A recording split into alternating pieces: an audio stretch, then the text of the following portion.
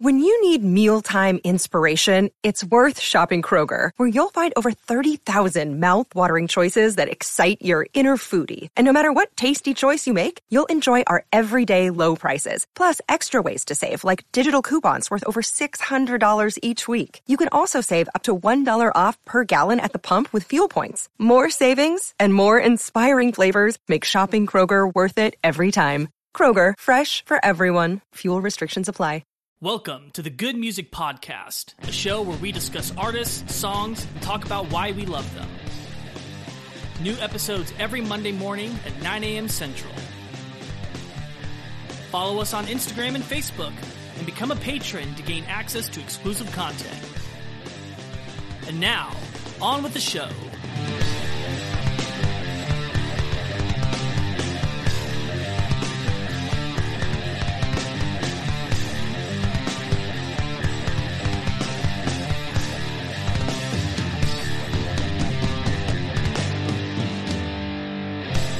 Hello, everyone. Welcome to another episode of the Good Music Podcast. I'm Lucas. And I'm Grant. And let me tell you what, I'm excited for this episode. Why? Because it's someone's first episode. We're so glad you're here. Lucas was probably confused there for a second. I got my tea in front of me. I'm ready to talk about some good music. If you like what you hear, consider subscribing. Consider leaving a like. Leave a review, maybe. It helps the algorithms to get our podcast out to new people so more people can get exposed to good music. If you're a particularly good fan, or I should say a particularly strong fan of good music, and you want to get in on the conversation about this podcast, go to Facebook and Instagram at Good Music Podcast. Those are our pages where we post things about what episodes are coming up. Maybe we'll do special announcements, and you can just get in on the conversation with other fans of good music. If you really love the podcast and you really want to support us, down in the description, there's a link to a Patreon page where you can give us a couple dollars a month, and in return, we will give you exclusive access to early content and exclusive content just for you guys, just for you patrons. We really appreciate all of our patrons, and we hope that we see you there on our patron list soon. And last week, we talked about, who do we even talk about? I completely forgot. Oh, it was Carcass. About Carcass. We talked about Carcass. How could you forget that? How could I forget? I don't know how, because after that, I told you, I'm going to listen to Surgical Steel, and I did, and it was good. The album itself didn't challenge any of my thoughts about music. This was all stuff that I had heard before, but I really enjoyed it, and it was good to hear kind of some thrashy, heavy stuff again that I never heard before.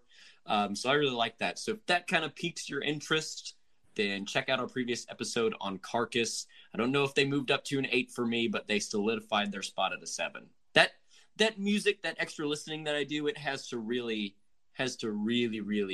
change how I see music, like Origin of Symmetry did, for me to move up to an 8 just on one album. But well, I mean, that's the purpose of our episodes, is to get you to take that next step. We would not be successful if you listened to the 6 songs and then decided that's all I'm going to hear from them. We want you, the 6 songs is merely just your gateway.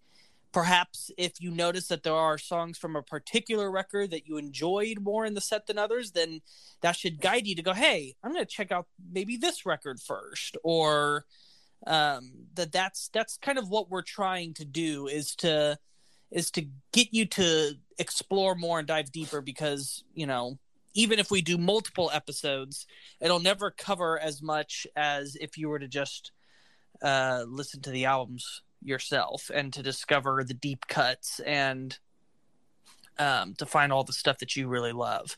So I'm glad that your opinions are changing after listening to more. My opinions are changing. Well, not on Carcass, maybe. But hey, it doesn't have to every time. It's true. Sometimes it doesn't even have to. It can just reinforce rather than change. I think that's what's going to happen with this episode. I don't think I'm going to gain very much, because all these songs I know, some of them I love so much. So, oh yeah. Who are we talking about, Lucas? We're talking about America's band, Lynyrd Skynyrd. America's band.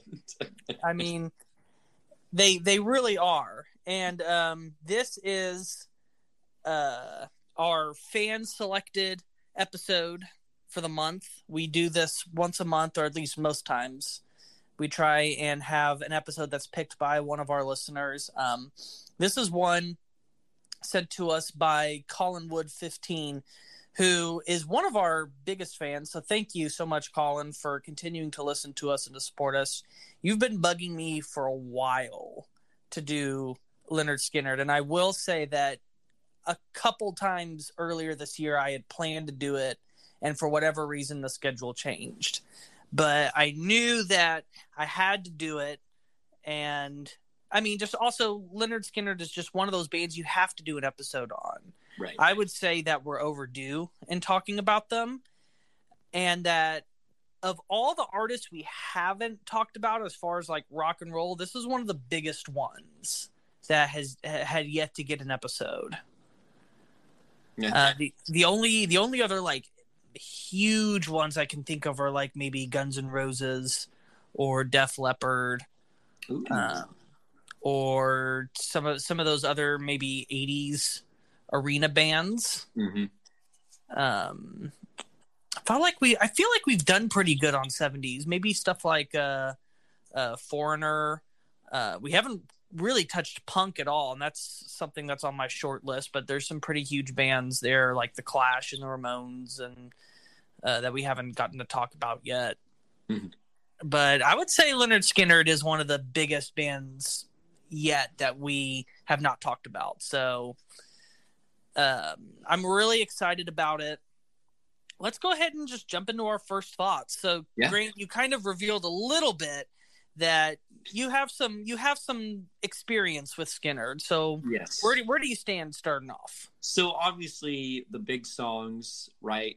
Sweet Home Alabama, Simple Man, Freebird, obviously.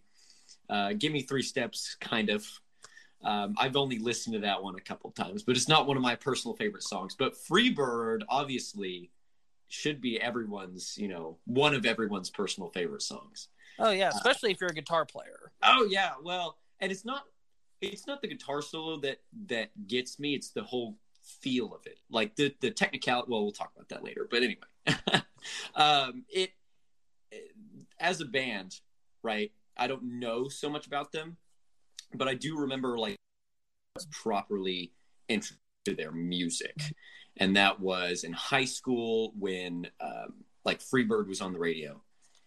And I was right into basketball practice with one of my friends, and he had just had the radio on. He's like, oh yeah, this song's like 9 minutes. I feel like you would like it. You like guitar. And so we like listened to the back half of it. I'm like, oh, that's pretty good. That's pretty good. And I didn't listen to it again until later.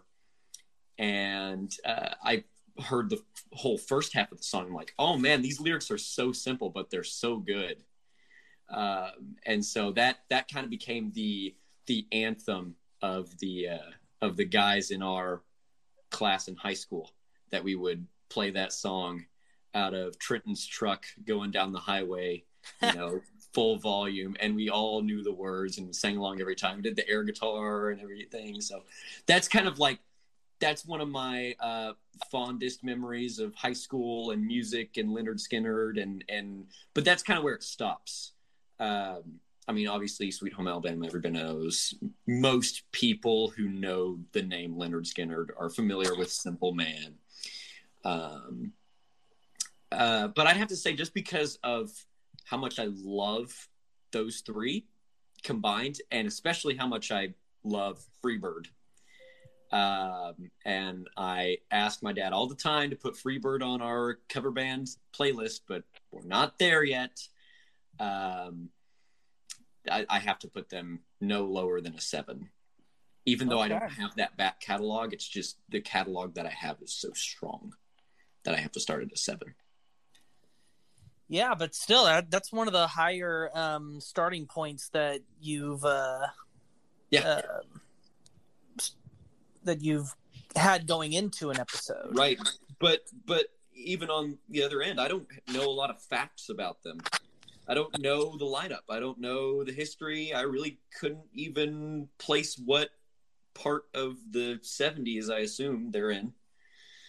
So I don't know. We'll get to learn some of the story. I will get to learn a lot this episode still. So Lucas. All right. So I mean, I feel like everybody's first experience with Skynyrd is probably pretty the same.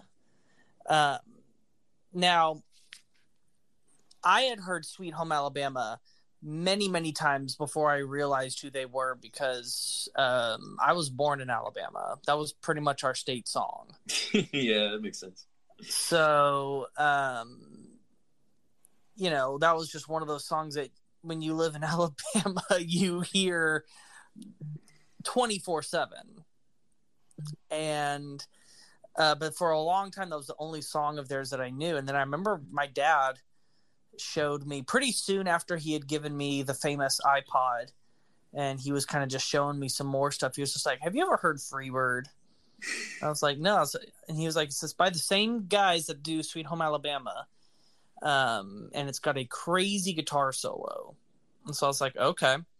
So we listened to it, and I remember going, "Whoa, okay, that was pretty cool," but it like didn't leave a huge impression on me. And at the time, I believe that I had my first Guitar Hero game. I think it was I know it was Guitar Hero 2. I can't remember if I had it when I first heard Freebird, but I know I hadn't finished the game. Because when you get to the very end of that game, the big ending challenge is you have to play Freebird. Mm-hmm. And I remember getting to the end of the game and seeing that I had to play it and going, "Oh, I remember this song being really hard." And the song just like annihilated me when I tried it. And that was kind of when I kind of gleaned that respect for Freebird and for Skynyrd in particular, going, okay, this is a guitar centric band. Yeah. Like this is their thing, is that you expect the great guitar solos. Yeah. It seems like the iPod and Guitar Hero have influenced all of your musical decisions. Well, they happened at almost the exact same time. I would say I got Guitar Hero maybe like a couple months after I got the iPod. So the iPod was music that I was being told to listen to, while Guitar Hero was my avenue of kind of finding my own style. Because, I mean, Guitar Hero is pretty much what introduced me to all my favorite, like, rock and roll and heavy metal and prog bands. Mm-hmm. And so putting those two things together, that was the year that essentially shaped my listening tastes. So, yeah, pretty important. But yeah, so that's kind of where my knowledge and relationship with Skynyrd began, I would say, was after playing Freebird on Guitar Hero. Mm-hmm. That was when I was just like, okay, I want to listen to some more. And so, and just hearing them on the radio all the time, I felt like I got to know a good amount of their big hits. Mm-hmm. Hearing songs like "What's Your Name" and "Tuesday's Gone" and all those great songs was kind of just, I've known the hits, and I had listened to their debut album in its entirety one time, but so my going into this, like, I felt like I had a pretty good understanding of the big Skynyrd songs. I didn't really know much about their story. Obviously, I knew about the plane crash and a couple of the band members, but their story was a pretty big unknown to me. I hadn't really listened to a lot of their deep cuts, so I would say a 7 is also probably where I was coming in as well. Like they're like the big Skynyrd songs I really loved, but I had never dug deep into them before. So I would say that we were both starting off at about the same place. Okay, so I didn't know there was a plane crash. Oh, then this is going to be a great episode then. Is this early or late into the story? Depends on what you consider to be late. Okay. I mean, okay. Well, let's start at the beginning, and I guess we'll get there. Okay, so the ideal Skynyrd lineup is going to have 7 members. They're one of the bigger rock and roll lineups. Wow. Because they had a triple guitar. Ooh. Lineup. Triple guitar and a pianist. And a pianist. And a singer that didn't play any instrument. I guess the pianist also did organ. Yeah. Uh-huh. He was the keyboard. We'll call him the keyboardist. Because that's a bit better of an umbrella term. Sure, it's true. So they were based out of Jacksonville, Florida, which a lot of people don't consider Florida the South, but if you're in the Panhandle, it's pretty much the South. Mm-hmm. Once you get down past, and I say this from experience because I also lived in Orlando for a little bit. Once you get down past the Panhandle, you're kind of in a unique area of the United States that's not like anything else. Mm-hmm. It's this very interesting, just like mix of everything. But in the Panhandle part of Florida, that's very similar to the rest of the Deep South. So they definitely are proud Southern boys. The undisputed leader of Lynyrd Skynyrd was the singer Ronnie Van Zant. He was, and this is not historians piecing together through observation. Like every single band member, without a doubt, will say that the heart and soul of Skynyrd is Ronnie Van Zant. Like there's never in Skynyrd's history been a fight about who's in charge. They all the band recognize that Ronnie is the guy that's guiding the ship. He's the one that brought them together. He was the one that pushed them to work hard, to practice harder than everyone else. He was the one that convinced them that they need to give the band their everything and abandon all other endeavors. Oh, thank goodness he was right. He was the main lyricist. So all of the great Skynyrd songs were put together by him. He was the arranger. He was the producer. And he was. I heard someone say that that guitarist Steve Gaines was the heart of Skynyrd, but Ronnie was the soul. The soul. Yeah. And I mean, just every direction that Skynyrd went in was Ronnie led. So he's the if he decides it's done guy, and I guess that's what happened in the end. Well, we'll get to that. Oh. So you've got Ronnie, then you've got we've got our 3 guitar players. Now, it hasn't been the same 3 guitar players. There were you would say 2 core guitar players. The 2 guitar players that play the solo for Freebird, which is Gary Rossington and Alan Collins. And then there were 2 different vital third guitar players, and they both actually filled a very specific role in the band, kind of almost the second leader. The first one was Ed King, and then the second one was Steve Gaines. Gary and Alan they did what they needed to do. The great guitar players, but they weren't particularly huge songwriters, although of course with exception.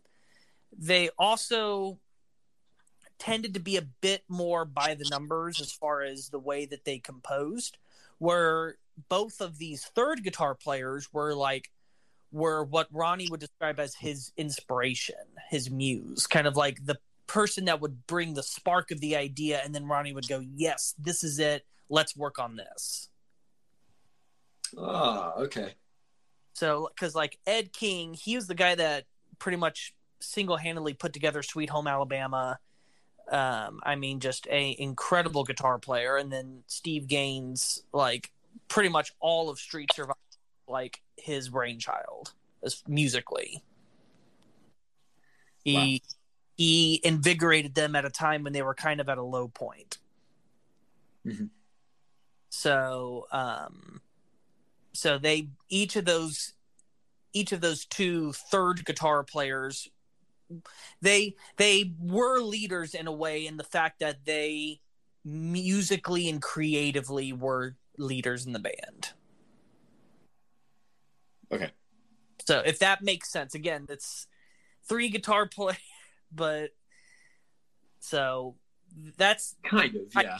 Ideally, Skynyrd is at its best when there's 3 guitar players. There have been times where they've had 2, but that's like the classic idea is Skynyrd is a 3 guitar attack. And I would say the best band that has ever attempted a tri-guitar lineup. Ooh. I mean, you're saying this as an Iron Maiden fan. Well, mainly because Iron Maiden didn't write the bulk of their classic material with 3 guitar players. Oh, that's fair. That's fair. They obviously are great with 3, and they've made some incredible music with 3 guitar players. But I would say that modern day Maiden is not as strong as classic Skynyrd. Mm-hmm. Yeah, that's certainly true. Although modern Maiden is great. I think they're one of the best bands of career. Their late career stuff has been pretty great. I think you're in the minority on that one, but no, I would not believe that I'm in the minority. That's a pretty well circulated fact, is that Maiden has, I mean, obviously they're not going to be as good as classic. No band usually ever is, but for being later in their career, they're putting out some pretty incredible stuff. Although I will admit the newest album is not my favorite. Yeah, that's what I was referencing. Oh, but go listen to Book of Souls. Book of Souls. Okay. Fine. But that's a rant for a different episode. That's another episode, yeah. So Ronnie, you've got Gary, Alan, and then either Ed or Steve on guitar. One of the hardest parts of researching this episode was just learning who everyone was. Mm-hmm. When you've got a 7-piece band that is constantly fluctuating, remembering who everyone was quite the challenge. Yeah. Next we have keyboard player Billy Powell. And as far as classic lineup, he was their only keyboard player. You've got bassist Leon Wilkeson. Okay. And then as in the classic era, we had 2 different drummers. The first drummer was Bob Burns, and the second drummer was Artemis Pyle, which, how about that for a name? That's a pretty good name. Artemis Pyle. Now, I know that Artemis wasn't his birth name. That was just his stage name, but still. He picked a good one. Yeah. So, those are all the people that make up the members that played in the classic Skynyrd lineup. The beginning. Yes. So, so they got together as a band very early in their lives, like when they were like 16, 17 years old. Oh, wow. Now, of course, not all those members met at the same time, but the core being Ronnie, Gary, Alan, Leon, and Bob. Mm-hmm. So those were they all knew each other from growing up and hanging out with each other in Jacksonville, and we're just like, hey, we're going to put a band together and we're going to make this work. So their first album came out in 1973. And holy crap, what an incredible first record. Really? Yeah. Wow. Just listen to this. That alone had Gimme 3 Steps, Simple Man, Tuesday's Gone, and Freebird on it. Oh my! Wait, so how old were they when they did this? They were, I believe, like 23, 24. It took them a while to get their first record. Oh, because they got to find the other two guys.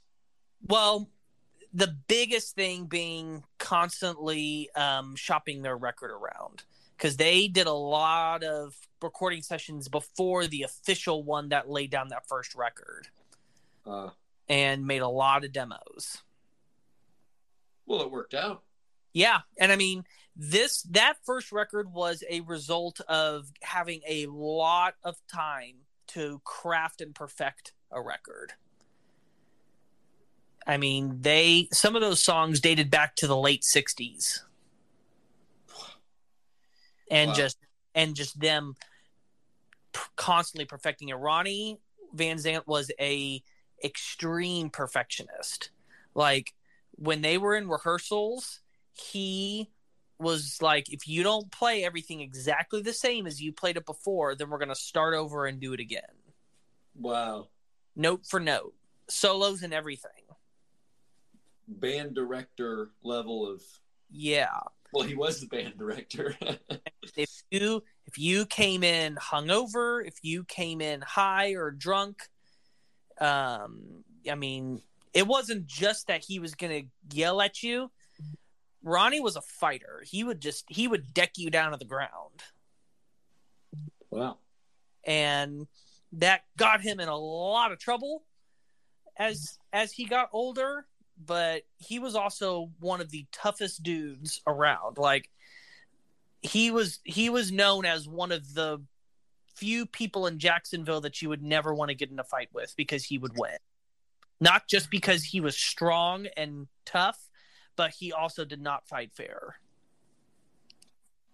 Okay, that's interesting. He would do whatever it took to win. I gotta look at a picture of. Is he like a big like Arnold type? No, I mean he looks sturdy. Mm-hmm. He's not a just like a skinny guy that's just wiry. But I wouldn't say he wasn't muscular. Yeah, I've seen him. I've seen pictures of him before. Yeah, but he looks like someone that's got rock hard fists. Yeah, he gives off a very Anselmo kind of vibe in a weird way. Whenever he was not in that mood, or whenever he wasn't drunk, he was always known as one of the nicest guys you would ever meet. The duality of man. Mm-hmm. When it came to music, and of course, whenever he got drunk, he got very, very mean. But he was a no nonsense guy that not only fought because he had to, but also because he liked to. Sometimes he would just start fights with people for no reason, just to see if he could win. And he usually did. Wow, that will get you in some trouble. Now, because of that, the whole band had a penchant for fighting. Especially once the alcohol really took over them after they got famous. That was kind of their main vice, was the alcohol. There were other drugs associated with that: cocaine, quaaludes, heroin, all the things that rock stars did in the 70s. But alcohol was the main one. Was the main thing that got them. There's a reason why whiskey is one of the words you'll find most often in a Lynyrd Skynyrd song. It was amazing listening through their discography and just hearing the amount of times that they say whiskey. Oh boy. Yeah, that was definitely what they liked.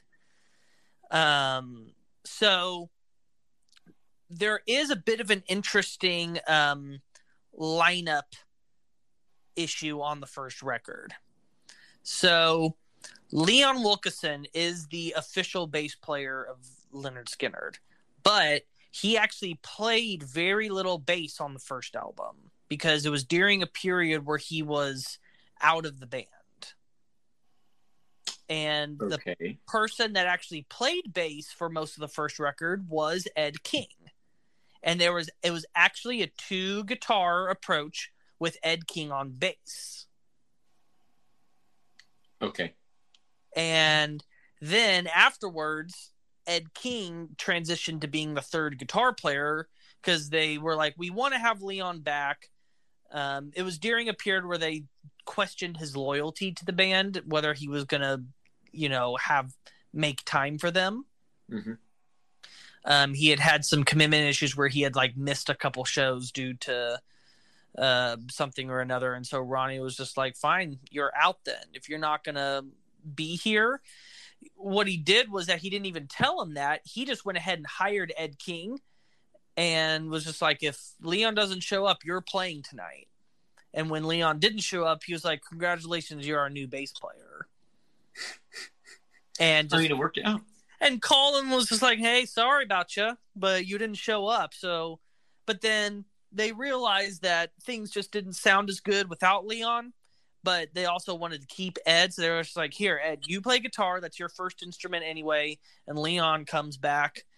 And so that's kind of when we get to the second album, that's like the first album to have the 7-man lineup officially, even though all 7 of them were on that first album cover. It wasn't necessarily all them playing in the roles that they would normally play. Well, okay, so you said that there were 2 soloists on that first album. Yeah. So is that just the 2 guitar players that were in the band? Yeah, they're not. None of them are rhythm players. They're all lead. Okay, I thought that you had.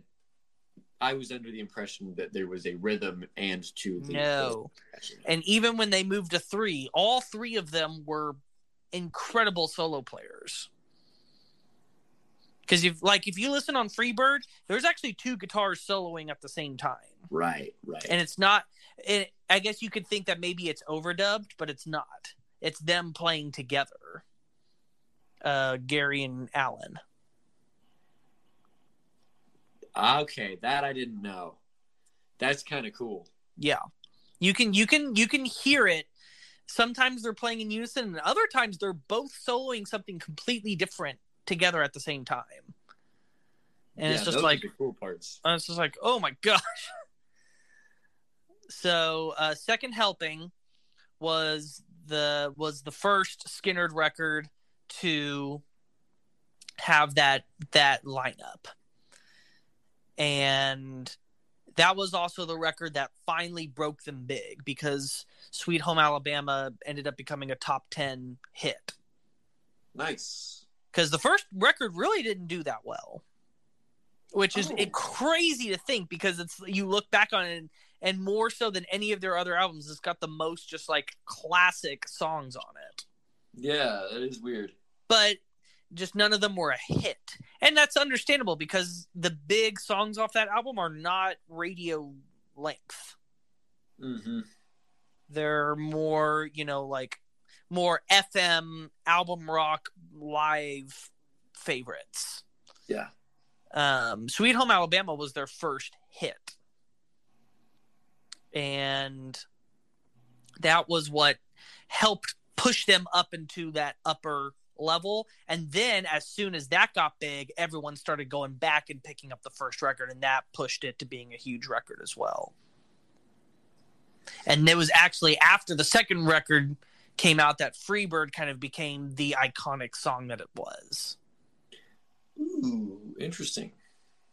Okay. So after that, of course, the album hits huge. And the label all of a sudden is just like, oh my gosh, guys, you did it. You've hit it big. Get us another record as soon as possible. And so they, for the first time, because even for the second record, they had mostly written and recorded it before the first album even came out.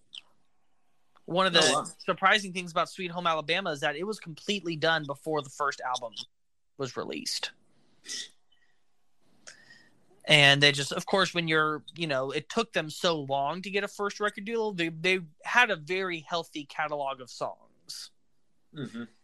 So for the third record, that was their first time kind of going in and just going, we don't really have a whole lot. And they made most of it up in the studio. So the third record was called Nothing Fancy.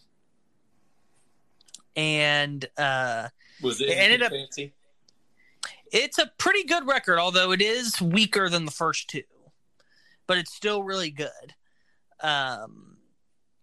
Just again, Ronnie was able to he had that instinct of just knowing what songs to focus on, what songs not to waste time on. And they were just able to crank it out like in 2 weeks. Going into it, not really having much written. They only had like one song recorded beforehand because they had made it for a movie. Saturday Night Special was on the movie The Longest Yard. And so they had that done, but then for the rest of them, they're like, I don't know, let's just go in and see what happens. Oh, by the way, we only have 2 weeks to finish it. Whoa. So they went in and they said they were working 18-hour days. That does not sound fun. They said that you would think it wouldn't be, but the creative energy was so high that it was just, they were like, imagine how great that album would have been had we had more time to work on it. So it was like, I guess that's a good point. Like 18 hours, spending 18 hours a day doing what you love with the people you love. Mm-hmm. But at the same time, 6 hours of sleep. Oof. Yeah. But at that time, they were really starting to not like each other very much. Oh. So this is when the alcohol really seeps into the band.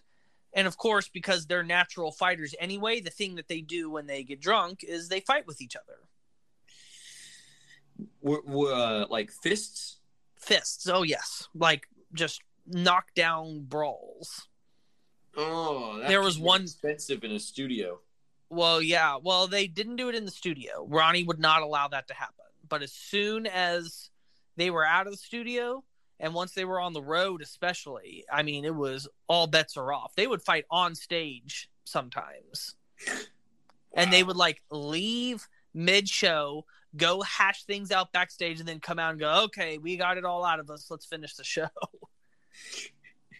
There was one instance where Ronnie punched out Billy Powell, the keyboardist's 4 front teeth.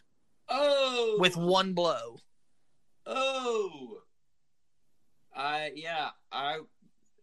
would like to be friends with Ronnie and only friends and never piss him off. He broke Gary Rossington's fingers one time in a fight where he had to play a show with just 2 fingers on his fretting hand as a soloist, playing some of the most difficult solos in classic rock. I mean, just especially the more he was drinking, the harder it was becoming to work with Ronnie because he was essentially drunk 24/7. So was he the leader because no one wanted to fight him? Well, and because he was the one that believed in the band the most. But that also, there was a fear of Ronnie, of just going, like, we need to do what Ronnie says or he's going to let him have it. Yeah. Oh, man. Eventually, Ed King was the one that finally grew tired of it and said, I'm out. Okay. And he had left a bass from that he played on the first Skynyrd record and left it to Leon just as a, hey, here's a extra bass for you. And the first show that they did without Ed, Ronnie instructed Leon to smash it on stage. That is so sad. Yeah.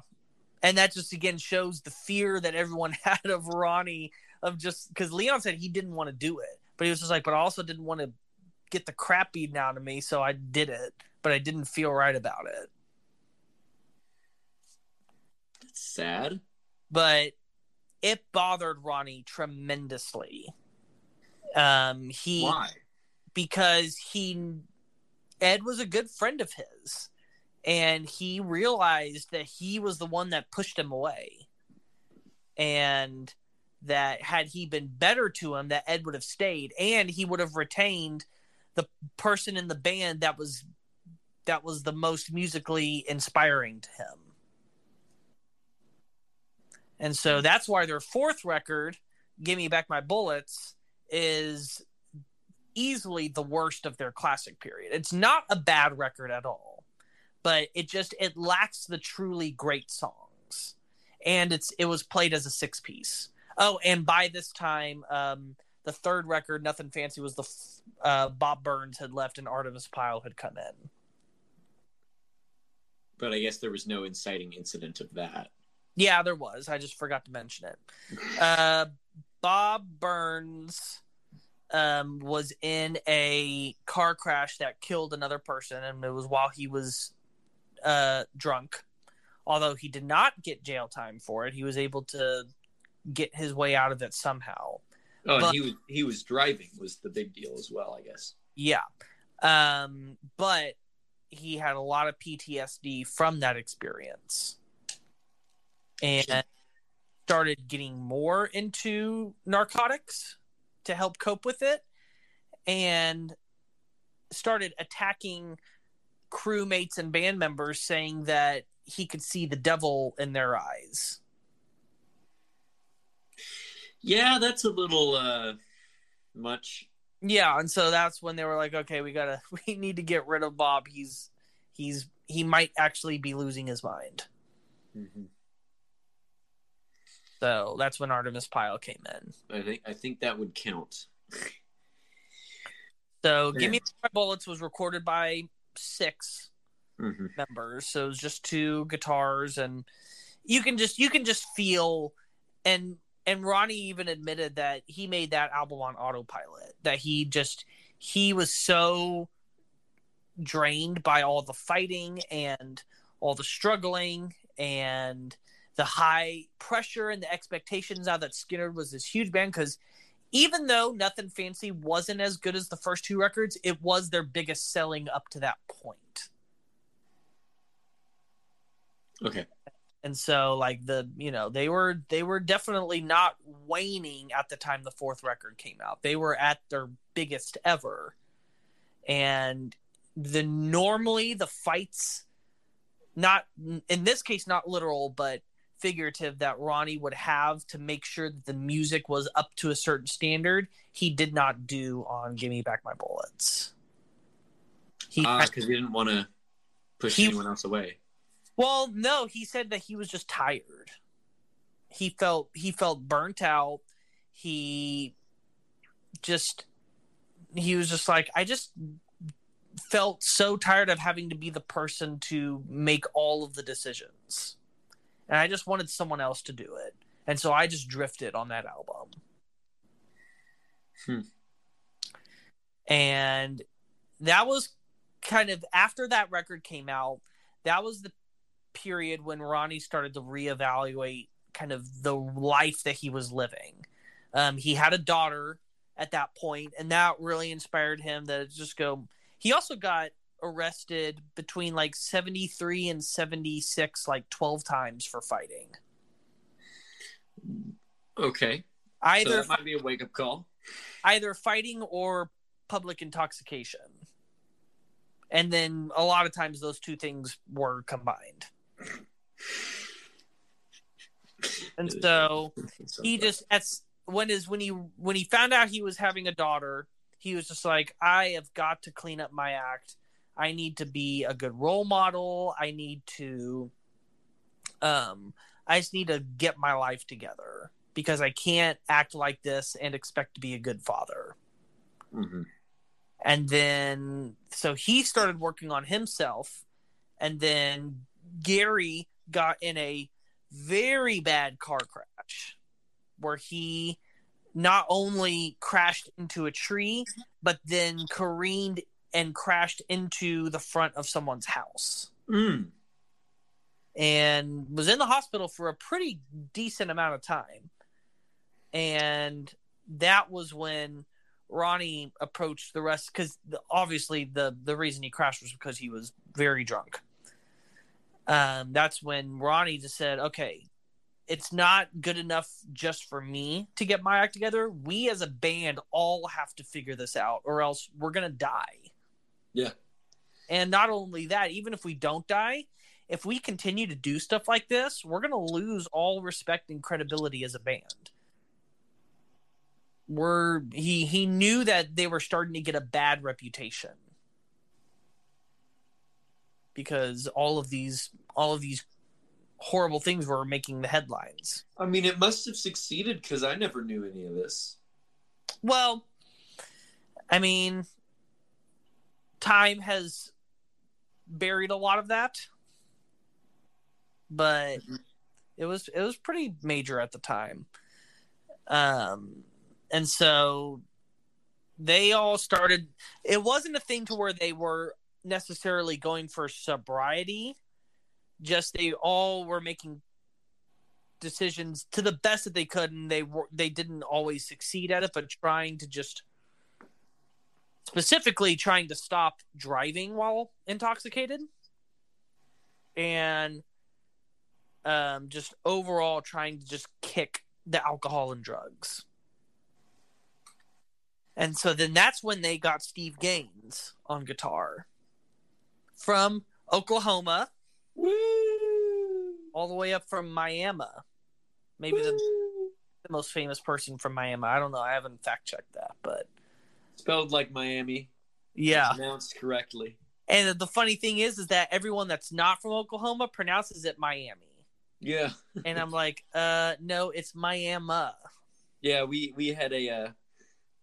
when I was in middle school, we had a teacher from out of state, a math teacher from out of state, and there was some math competition up in Miami, Oklahoma. So he was telling, some of the math students, oh, hey, if you do good on this exam, then you can go represent the school in Miami. So all the students were thinking, oh my gosh, we're going to Florida. And of course, some of them qualify. And then when they get to Miami, Oklahoma, they're like, this is not what I expected. So, yeah.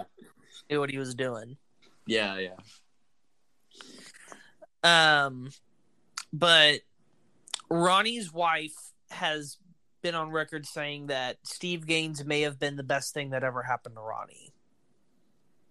Oh. Just because it healed that wound that he had from Ed, as well as it, in a huge way, reinvigorated his love for the band, his creativity, that Steve really became like his best friend. Good. And continued to help pull him out of his alcoholism. So there's the heart and the soul. Yep. And Steve Gaines is a monster guitar player. I would say that he is the best guitar player that's ever been in Skynyrd. I mean, he's got three other really great guys to compete. I know. That is not a light statement. Yeah. Wow. Ronnie typically did not shower a lot of open praise on his guitar players or any of his bandmates, but Steve was always the one that he went out of his way to say, man, he can really play. Wow. So that's when they make Street Survivors. They're the next album with this new lineup. And I would say that it's the contender with the first record for being their best album. Mm-hmm. The first album has more hits, but Street Survivors is, I would say, it's deeper, because the deep cuts on the debut are a bit forgettable, where even the deep cuts on Street Survivors are just like, whoa, that was really cool. That's good. Give Me Back My Bullets, sales-wise, was a pretty big disappointment, but they rebounded very well commercially on Street Survivors. It ended up being their biggest selling album ever. Nice. I think it went up to number 4 on the album charts which was the highest one of their records had ever gone. It's a big deal in yeah, any year. What year was that? 77. Okay. Okay. And so that was they were riding high at that point. Yeah. They were the biggest they had ever been. They were the best that they had ever been. Not just musically, but also personally. The whole band was getting better. They were fighting less drugs, less alcohol. Kind of like everything was like looking up. Mm-hmm. And then the plane crash, which happened 3 days after the album came out. And so they had already started the Street Survivors tour. And so they were all getting on the band to go from somewhere in South Carolina to Baton Rouge. And for a couple of legs, their airplane had been having trouble. There had been some engine trouble, but the pilots just kept telling them that it's fine. There's nothing wrong. Did a chartered flight? No, it was a private plane. Oh, this was their plane. This was their plane. That's the luck they had gotten to at that point. I mean, when you have a band as big as Skinner, you kind of have to have one. That's a lot of people. I guess that's true. I mean, including the crew, and they also had backup singers that were with them on stage. And I didn't know if they were still chartering. I know Van Halen kept chartering for a while. No, Leonard Skinner got to that point pretty quickly. Yeah. Now they didn't own the plane; they were leasing it. Okay. So, so for a couple of legs on that trip, they were having trouble, but the pilots just kept telling them, "Stop bothering us. We know what we're doing. Everything's fine. Go back to your seat." So on the way to Baton Rouge, they ran out of fuel before they could get there. Oh, that's something that you would think you could just not do. Yeah. Well, I'm not a pilot. I don't know. It's still one of the unexplained mysteries in rock and roll was how that plane ran out of fuel. No one really knows why. Because Ronnie got in a fight with the fuel tank. Because like the records when they left the airport showed that they had gotten enough fuel. They were like, did they leave the engine on too long before they took off? Some people say that in a panic, the pilot accidentally dumped the fuel because one of the engines had gone out and he was trying to switch it to the other engine. There's some speculations that the co-pilot was inebriated during the flight and that he messed something up. There's also questions of just like they had just passed an airport when they realized they were out of fuel. And so it was just like, what caused them to not realize that they were running low, that they couldn't have just landed at the airport? Because when they called Baton Rouge, they said, this is an emergency. We're running out of fuel. Where's an airport that we could touch down to? And before they even responded, they had called again and saying, we're going to turn around and go to this airport. So they knew that they had passed it. Mm-hmm. And you would think that a pilot would be aware when the plane is starting to run out of fuel. Was there a fuel leak somewhere? Was there? We don't know. It's still a mystery to this day why, because the faulty engine is not what brought the plane down. It was the lack of fuel. They literally ran out of fuel, and the plane just turned off in midair. And so because of that, the pilots could really do nothing to steer the plane or do anything to try and soften the crash landing. It was just like wherever the plane was when the fuel ran out, that's where it's going to go. That really sucks. Yep. And so it's the accounts that I've read, it seems to be one of the most horrific things that a human being could really ever go through. First off, those moments in the air when you know you're going to crash, because they knew they were going down. Mm-hmm. And just that, those moments. Was the whole band on board? The whole entire band, the whole crew, everyone was on the plane. This was not a Randy Rhoads situation where a couple people were on board. This was the entire band and the entire crew. So they ended up crashing in the trees in a swamp just in Mississippi, just before the Louisiana border. And I mean, pretty much everyone got pretty badly mutilated in that crash. The pilot and the co-pilot died instantly. Several crew members died. One of their road managers died. Steve Gaines died, as well as his sister, who was singing backup with them. And Ronnie Van Zant died. Really? Mm-hmm. That's kind of a big deal. Oh, yeah, it was a huge deal. But also, like, that most of the other band, like, was in life-threatening condition. Gary Rossington had broken both of his arms. His leg had punctured his lungs and his stomach. Billy Powell had a face laceration so bad that his nose was hanging on by, like, a thread. Artemis Pyle walked 6 miles to a farmhouse to get help with his ribs poking out of his side. 6 miles through a swamp. Yeah, that can lead to some serious complications. Yep. Infections. Yeah. Yeah, and because of where they crashed, it was a nightmare to try and get them out. All of the ambulances kept getting stuck in the mud.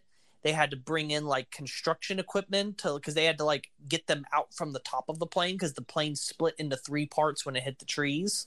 There was a group of bodies just like at the front end of the plane inside that were in various states of dead or dying or just trying to get out. Billy Powell like described it as just like we felt like we were in Vietnam. Just like whatever was the most horrific thing that you can imagine, like it was 10 times that. It was literally like we were in a zone. That's intense. I mean, so sad. All the accounts that I've read of that, it's like this wasn't just the plane went down and whoever was in it died instantly. That's yeah. They I mean, I don't want to get too like sad or morbid with it because that's just not typically our mood for the podcast, but right. There was some things they were talking about in that crash that was just like I can't even imagine I can't imagine living through that and having to remember all of it. Yeah. You want to talk about nightmares and PTSD. I mean, that's just, how do you get over something like that? Yeah. Never getting on a plane again. Especially when it kills some of your closest friends. Yeah. Goodness. So obviously when Ronnie died, it was just like, well, like, what do we do? He was the band, and everyone was in agreement saying that without Ronnie, there is no I almost said Led Zeppelin. There is no Lynyrd Skynyrd. Mm-hmm. And so for 10 years, Lynyrd Skynyrd was gone. There was no Skynyrd because it was just like, you can't have it without him. Right. And of course, they all went off to do different projects. But we get to 1987, which is the 10-year anniversary of the crash, and we have the Lynyrd Skynyrd tribute tour.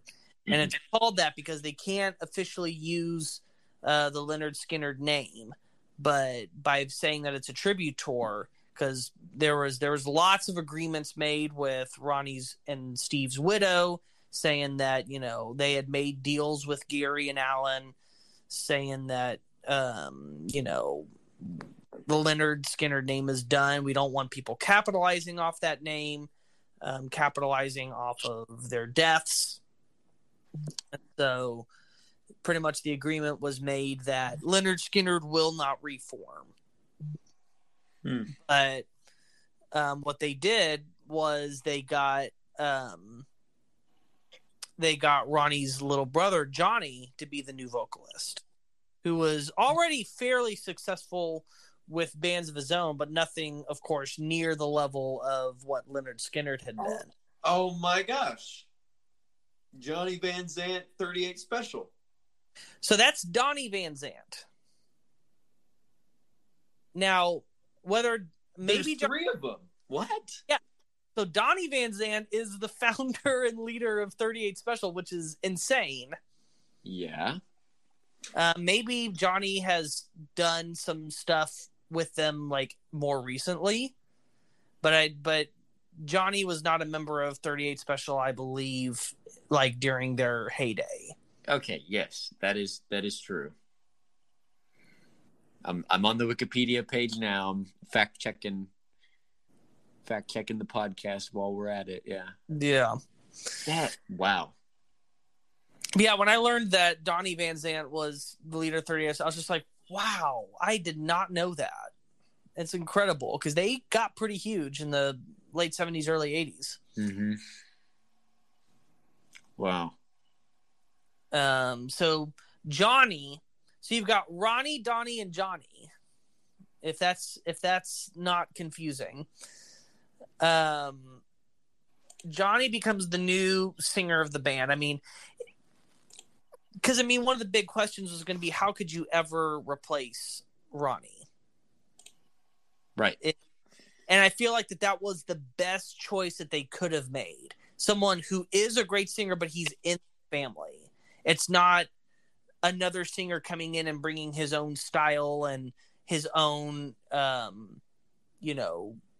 fame with him. Someone that is as close to Ronnie as you're going to get. Mm-hmm. Kind of keeping it in the family is the only way that it could work. Right. They're just but band. Before they reunited in 87, there was another tragedy in the band. Oh, no. Alan Collins, who was one of the original guitar players, he was in a car crash drunk with his girlfriend. His girlfriend was killed, and he was paralyzed from the chest down. Yeah, that kind of messes things up. Mm-hmm. And so once that happened, he was never going to play guitar again, and he eventually died in 1990. After they did the tribute tour, a new agreement was made that as long as 3 classic members of Skynyrd are in the band, that they could use the name Skynyrd. But obviously, somewhere along the road, that agreement has been nullified because right now there's only one classic member in Skynyrd, and that's Gary Rossington. He's the only constant member of Skynyrd. Oh, so they're still going.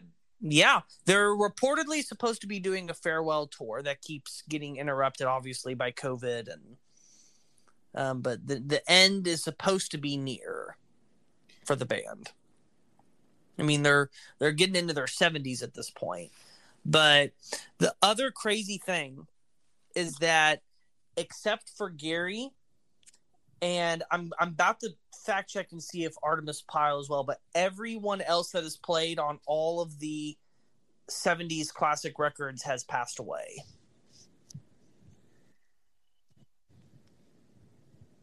That's kind of sad. I know.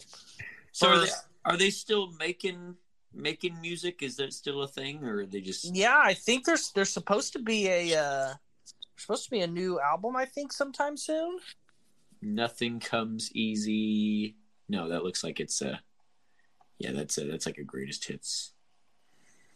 Artemis Pyle is still alive, but him and Gary are the only surviving members of the people. And again, considering how many people were in the band, as well as the lineup changes, that is quite tragic that everyone has died, and especially only two, not to diminish their deaths, but of all the members, only two of them died in the plane crash. So it's not like saying that the plane crash took out a large portion of the band members.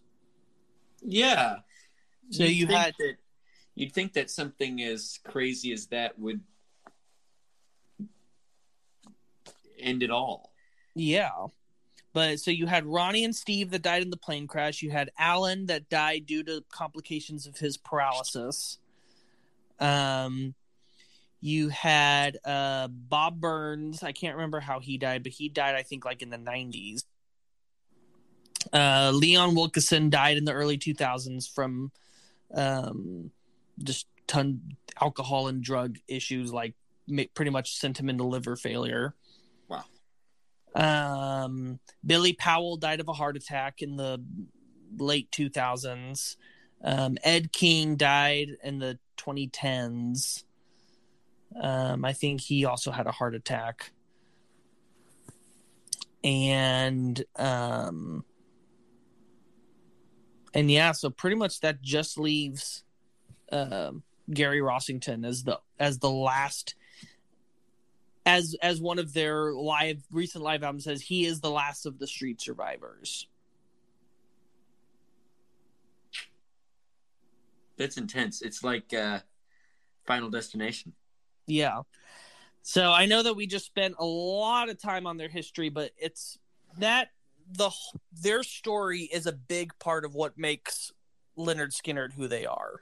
Also, don't do drug, kids. Don't do drugs, kid. So yeah. Don't drink and drive a plane. Drive a plane. Just don't. Are you sure that you're not drinking right now? Don't alcohol, okay? I'm actually done with my tea. Thank you very much. I'm done. I have consumed my non-alcoholic beverage. Time for the alcoholic, but no. So on the name, it's spelled really weird. Yes. Oh yeah, we didn't even talk about why they're called Lynyrd Skynyrd. I know there's a reason why, and I'm gonna let you say it in case I get it wrong. So they had a gym teacher in high school that they reviled. They hated him. And it became a running joke that when they were young, like they would, if like a wrong number called and someone picked up the phone and then they hung up and they said, "Who called?" And they said, "Lynyrd Skynyrd's calling." And that was his name. Like it was a running joke through them that they always remember, just like if trouble's about to happen, that means Lynyrd Skynyrd's coming. Now, his name was not spelled like that, and it actually wasn't completely his name. So his name was Lynyrd Skynyrd, no D at the end. Oh. So they slightly changed it. But the funny thing is that he ended up kind of having a pseudo relationship with the band after they hit it big. Nice. Not super friendly, but like to where they kind of stayed in contact, because for a lot of legal reasons they had to kind of remain in each other's lives about, just every now and again each member would fire back on who gets to use that name, and Mm-hmm. He went into real estate and was just like, I want to do Lynyrd Skynyrd Realty. And then it's like, wait, but we've got a band called Lynyrd Skynyrd, but it's also my name. What do we do? Yeah. But he's always given them their blessing and just like, hey, I think it's pretty cool that a big time band named themselves after me. I guess in some way they liked me after all. Yeah, sure. Okay. Let's talk about what we're gonna hear in a Skynyrd song. Let's do that because we've been historying it up for the past hour. Yeah. So Lynyrd Skynyrd, they get this tag of Southern rock. Nice. And that is a industry mandated genre. That is not something that the artists set out to create or named. It was something that really, that when Lynyrd Skynyrd hit big, they were like, okay, they're Southern rock, and they just went ahead and lumped a bunch of other pre-existing bands into that. Allman Brothers, Charlie Daniels, Marshall Tucker, Molly Hatchet. Mm-hmm. They kind of all just like got lumped into this same category. And Ronnie always hated that label. He was just like, we're not Southern rockers. Like, we're rockers from the South. He saw himself as a rock and blues artist first, and not whatever, they were trying to promote as this Southern rock thing. Mm-hmm. He wasn't trying to put Southern flavor into what he was doing. He was just making the rock and roll music he wanted to make, and the fact that he was from the South just happened to be an inevitable flavor. Mm-hmm. It was never something like he was trying to go, okay, I'm going to intentionally mix these things together to create this Southern sound. He was like, the South is a part of me, and so it's going to be in my music. Mm-hmm. Makes sense to me. And so the thing that you're really going to notice lyrically, I would say, is a big reason is because a lot of the things that people will say about Southern rock is that it's a mixture of rock and country. Mm-hmm. But when you look at Ronnie's lyrics, quite poetic. He's not just throwing out dumb country lyrics. Oh yeah, Casey Musgraves flashbacks. Yeah, he's not just like, and well, I guess I'll talk more about this when we get into the songs themselves. But it's he had a great poetic spirit about him. Mm-hmm. Not in the sense to where he was getting very metaphorical or like enigmatic. He wasn't Brandon Flowers writing. Right. But at the same time, you look at it and go, that's not the easy way to talk about this subject. Mm-hmm. He tended to be very very original in the way that he presented things. He never used cliches. He didn't, especially again having a Southern perspective on everything he was talking about. There's so many cliches and ways to talk about certain things. And I felt like he avoided saying things in a dumb, ordinary way. He was a really great lyricist. And so what you'll find in Skynyrd songs is you're going to find songs that are about everyday people, everyday situations, particularly scenarios that you would find in the South, but they're going to be presented in a way that you don't have to like country music or Southern music to get something out of those lyrics. They're the gateway drug to country. No, I wouldn't even say that. Really? Because again, I don't feel like his lyrics really I guess you would say that they're much closer to Johnny Cash than stereotypical lyrics, country lyrics. Okay. Like, I think that if you're wanting to get into country music, Lynyrd Skynyrd lyrics would not be the way to go. They're much more in line with blues music. And one of the titles that I had heard commonly thrown around in my research was that Lynyrd Skynyrd was the American Rolling Stones. And I'd never thought of them that way before, but when I thought about it, I was just like, you know what? They really kind of are.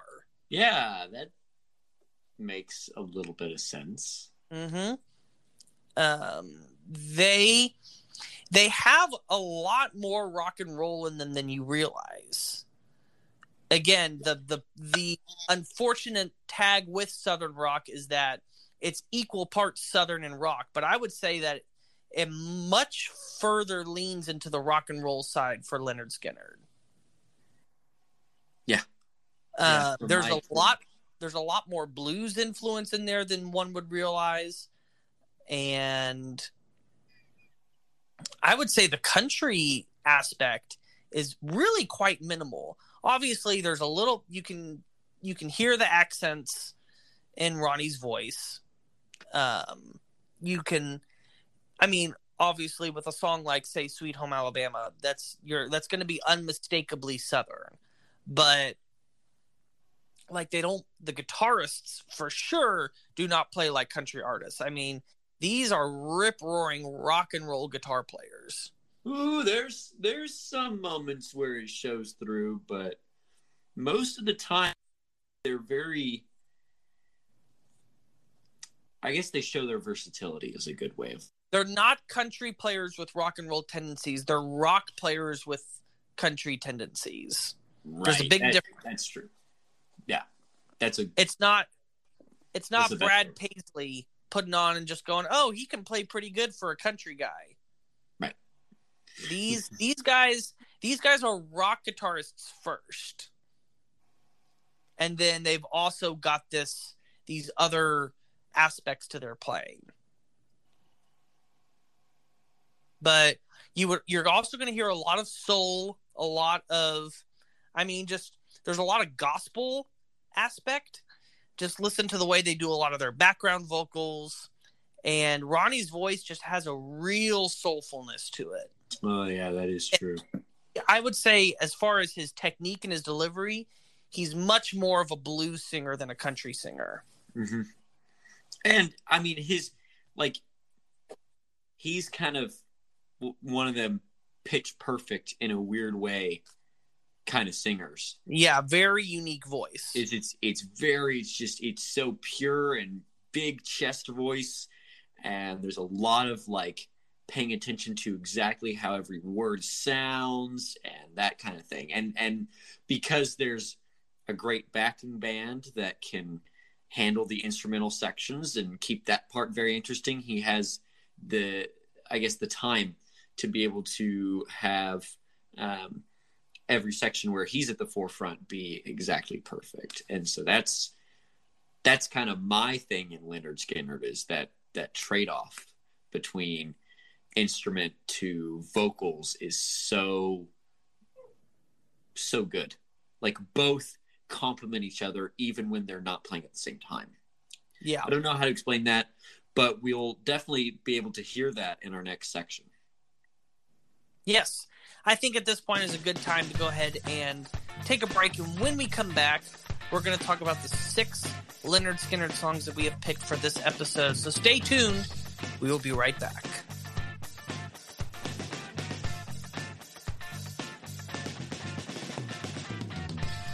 Welcome back, everybody, to the Good Music Podcast. We spent quite a long time on our first segment. We haven't really had a long first segment in a while, but it was really good.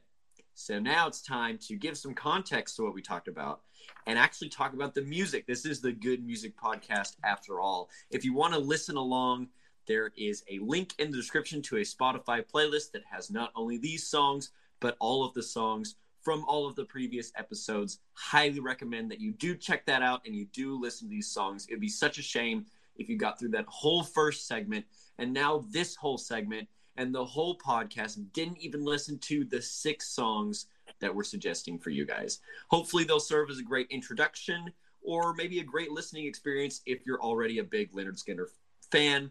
They have a nice flow from start to finish and they're just some good music. So without any more jabbering on, let's start with Sweet Home Alabama. Yes, come on. Is there any other way to start a Skynyrd set? No, yeah, and as soon as that like first note came in, I'm like, ooh, I'm gonna enjoy this episode. Because yeah, you don't look So, to see what it is before you start doing your initial listen.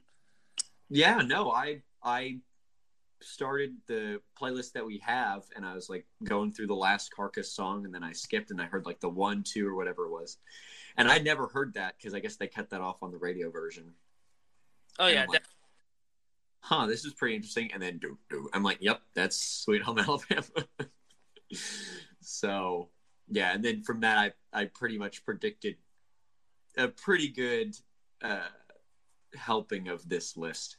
There were a couple of twists and turns that I was not aware of, and I really liked those songs. But we're not talking about that yet. We're talking about Sweet Home Alabama. So why Alabama?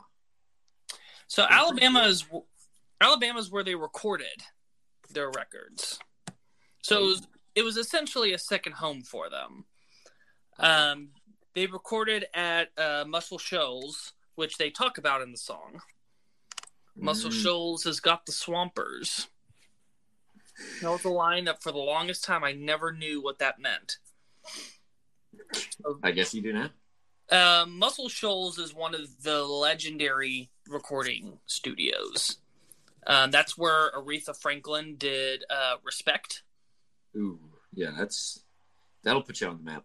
Yeah, that alone is enough to earn you legendary status. But lots of other big time records were made there, and so the Swampers was the name of the rhythm section that was the house band there. So the session guys, because that was I would say the big thing about Muscle Shoals was that you go there if you want to get a really great backing band for what you're gonna get one of the best rhythm sections of all time. If you're a group that doesn't have like a band, like if you're say a solo artist that just uses whoever is in the studio, go to Muscle Shoals. Yeah, so this song, like in particular, like what I was talking about in the last segment, saying like the trade-off between instrument and vocals. This is exactly what I mean. There's so many like little solos here and there. Yeah. And that gospel choir that you're talking about. I mean, everything's front and center, just letting you know exactly like what you're going to listen to in this set for this song. It's a great starting. I mean, really, this is the prototypical Skynyrd song. You wanna find out everything about Skynyrd in one song? Here you go. Yeah, and that's the one nice rock and roll guitar playing too, like with those natural harmonics and that pretty intense distortion for what you would expect. Very fast, very soulful too, and very clean. It's got this weird. I don't want to say exactly Dimebag because it's not, but it's reminiscent. But it's bluesy, but it's soulful. It's just somewhere in the middle of that, and it's just I guess it's the southern concoction that you get when you mix rock and guys from the South. You get stuff like this. Well, I would say a big part of it is the blues again. Right. The blues is kind of the ingredient that holds all of this together. Right. Like I was saying in the first segment, Ed King was the main musical mastermind of Sweet Home Alabama, and also like I was saying in the previous segment, this was written and recorded before the first album even came out, which is just insane. Did they record over it? No. They didn't even touch it up or say like, oh, let's fix this part here or there. No, I mean it was already in the can, ready to go whenever they were waiting for that first album to officially come out. So this wasn't like let's not put it on the first album when they were compiling the first album. No, the first album was done. Okay. I was thinking, why would you not? Whatever. No, it was the first record was in the can. It just they were waiting on just whatever they needed to have done before it officially came out, and they're just like, "Hey, we've got this other song. Let's just go ahead and record it." And then it's become Sweet Home Alabama. Yeah. Which just shows you the insane level of creativity and inspiration they were in that first part. Yeah. Yeah. When they were making that first record, it was just like, man, they were in a different headspace. I got this diddly. Let's just turn it into one of the biggest songs of all time. Yeah. Man, let me tell you what. I feel like there's kind of been a bit of a parabola with this song.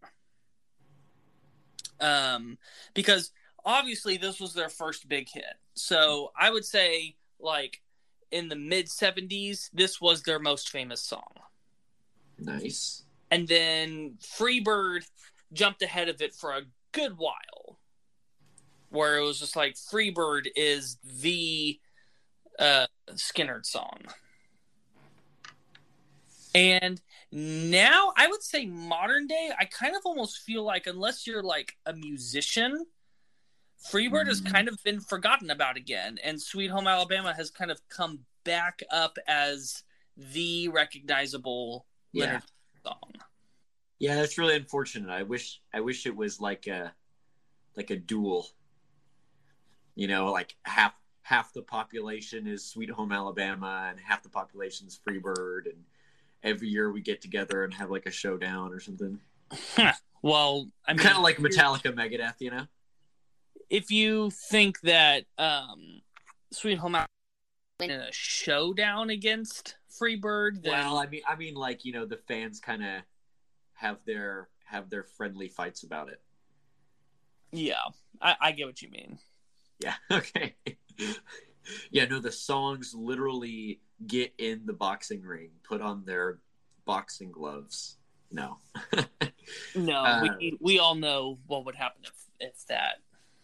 Yeah, we would. We do know what would happen. But anyway, no, Sweet Home Alabama is great. No, and yeah, incredible. It's definitely, like, even among musicians, it's well accepted. Oh yeah, because of those like little virtuosic piano parts and the little guitar solos and the way it's just constructed, and there's so much happening. It's such a simple chord progression, and yet they bring out some life out of it. It's got two of the most iconic guitar riffs ever. You've got that intro of the bum bum ba dum ba dum bum ba dum ba dum bum bum, and then you've also got that great mid verse break, the ba da da ba da da da da da. I mean, that riff also is just like, golly, that's one of the best guitar riffs ever. Yeah, when I actually first heard this song, the proper song, because I always heard like the Kid Rock edited all summer long version, and so I'm like, oh, this is Sweet Home Alabama, like the actual thing, and I didn't know for the longest time. Obviously, I was still pretty young when I figured that out, but I was like, ooh, this riff is so much cooler because it's just got a little bit more swing to it. I don't know how to explain it. It's just the way that the notes are sequenced. It's not surrounded by suck. Okay, but... Okay. That's not... You know what? Kid Rock is pretty good, but sometimes he samples songs improperly, I think. Anyway. But yeah, so Sweet Home Alabama, not the Kid Rock version. So I have an interesting personal experience with this song. I think I've talked about on the podcast before about one of the bands that I was in that was a bluegrass country band. And is this the over the summer dry gulch band? Yes.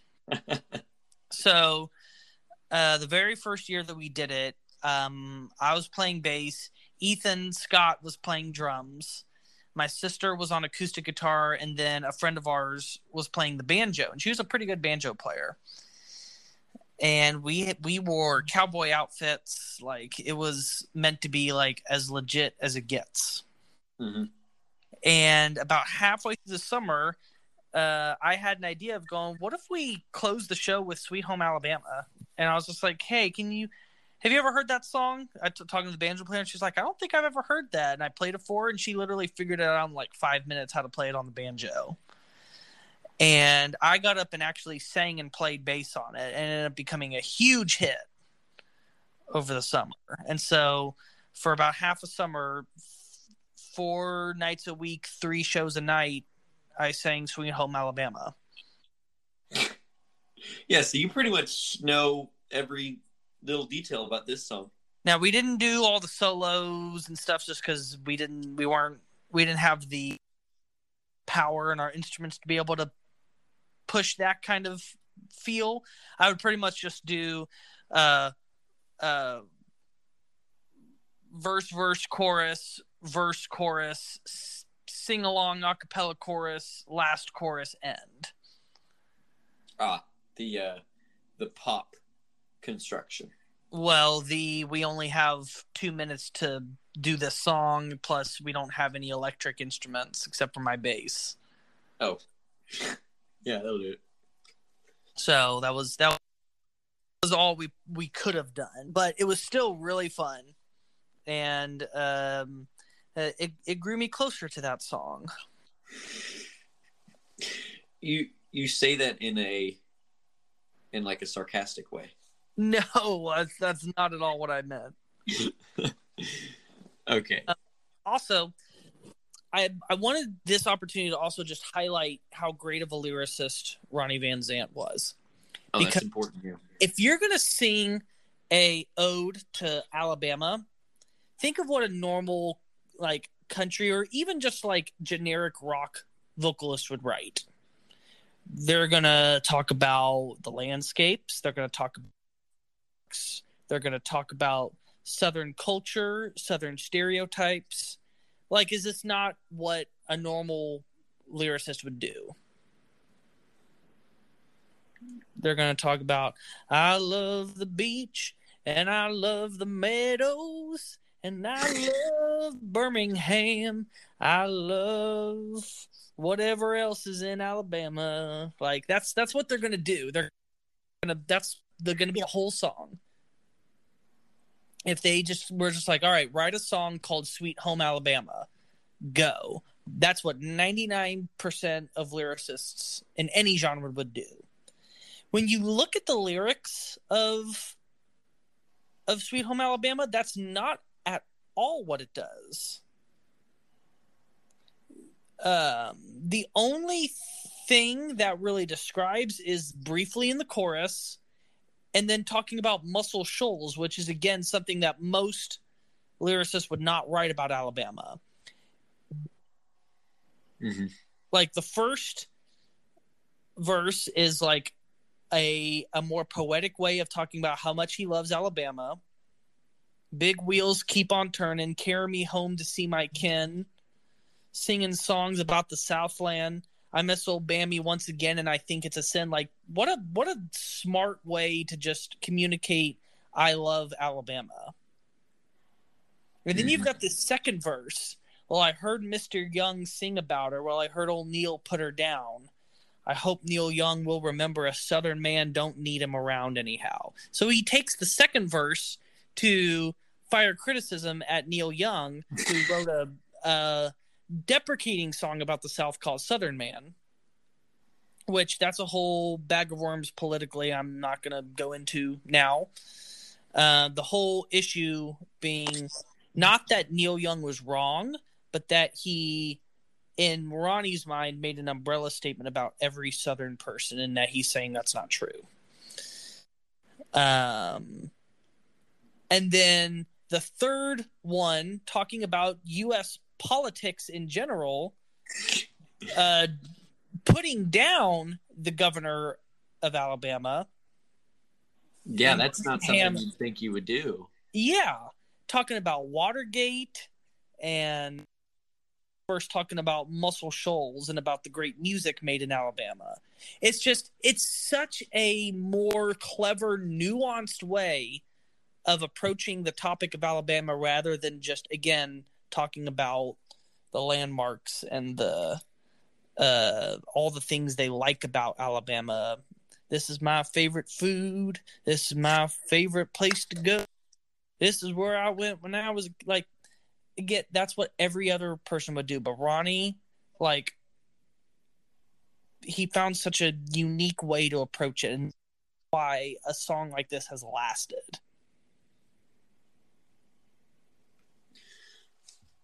Yeah, that's a good point. So, I never really thought about that because I don't, back when I first heard this song and first listened to, the whatever, I didn't pay attention to the lyrics, but I always thought, this isn't, kind of like the Oklahoma song where like wind comes sweeping down the plain. Like, yeah, we are windy and we have plains, big whoop, look on a map. That's obvious, right?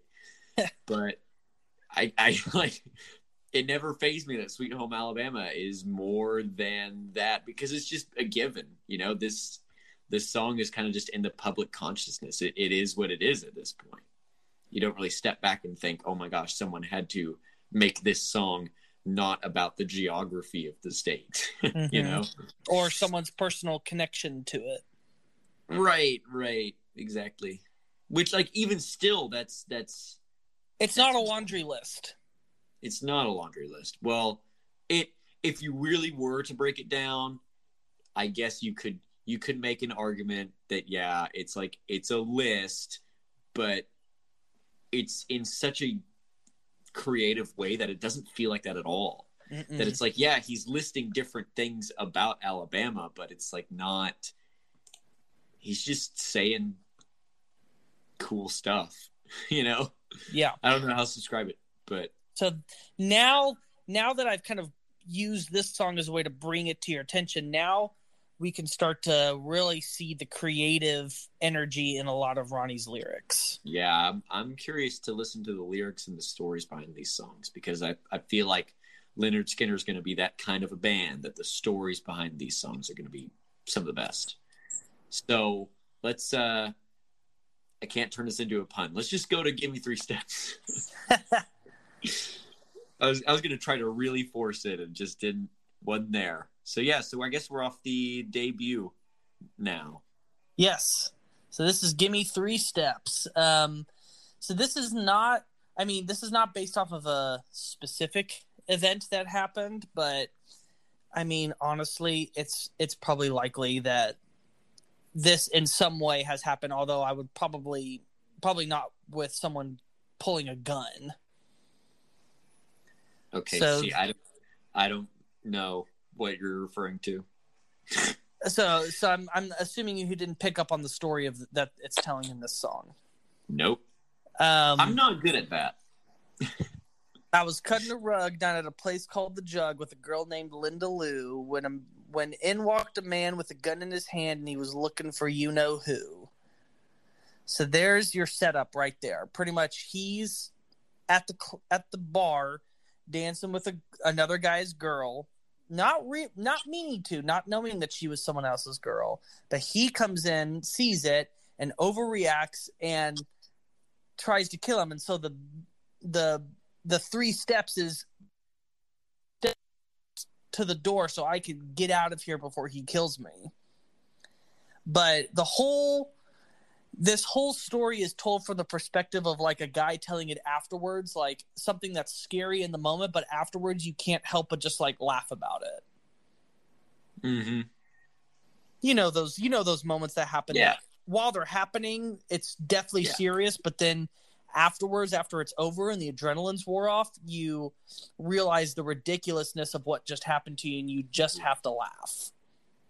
Yeah, no, I know exactly what you're talking about. It's so weird that this song is it's kind of cliche, but like the themes are cliche. Like, oh yeah, jealous boyfriend, he's gonna kill me. Ah, gotta get out of the bar.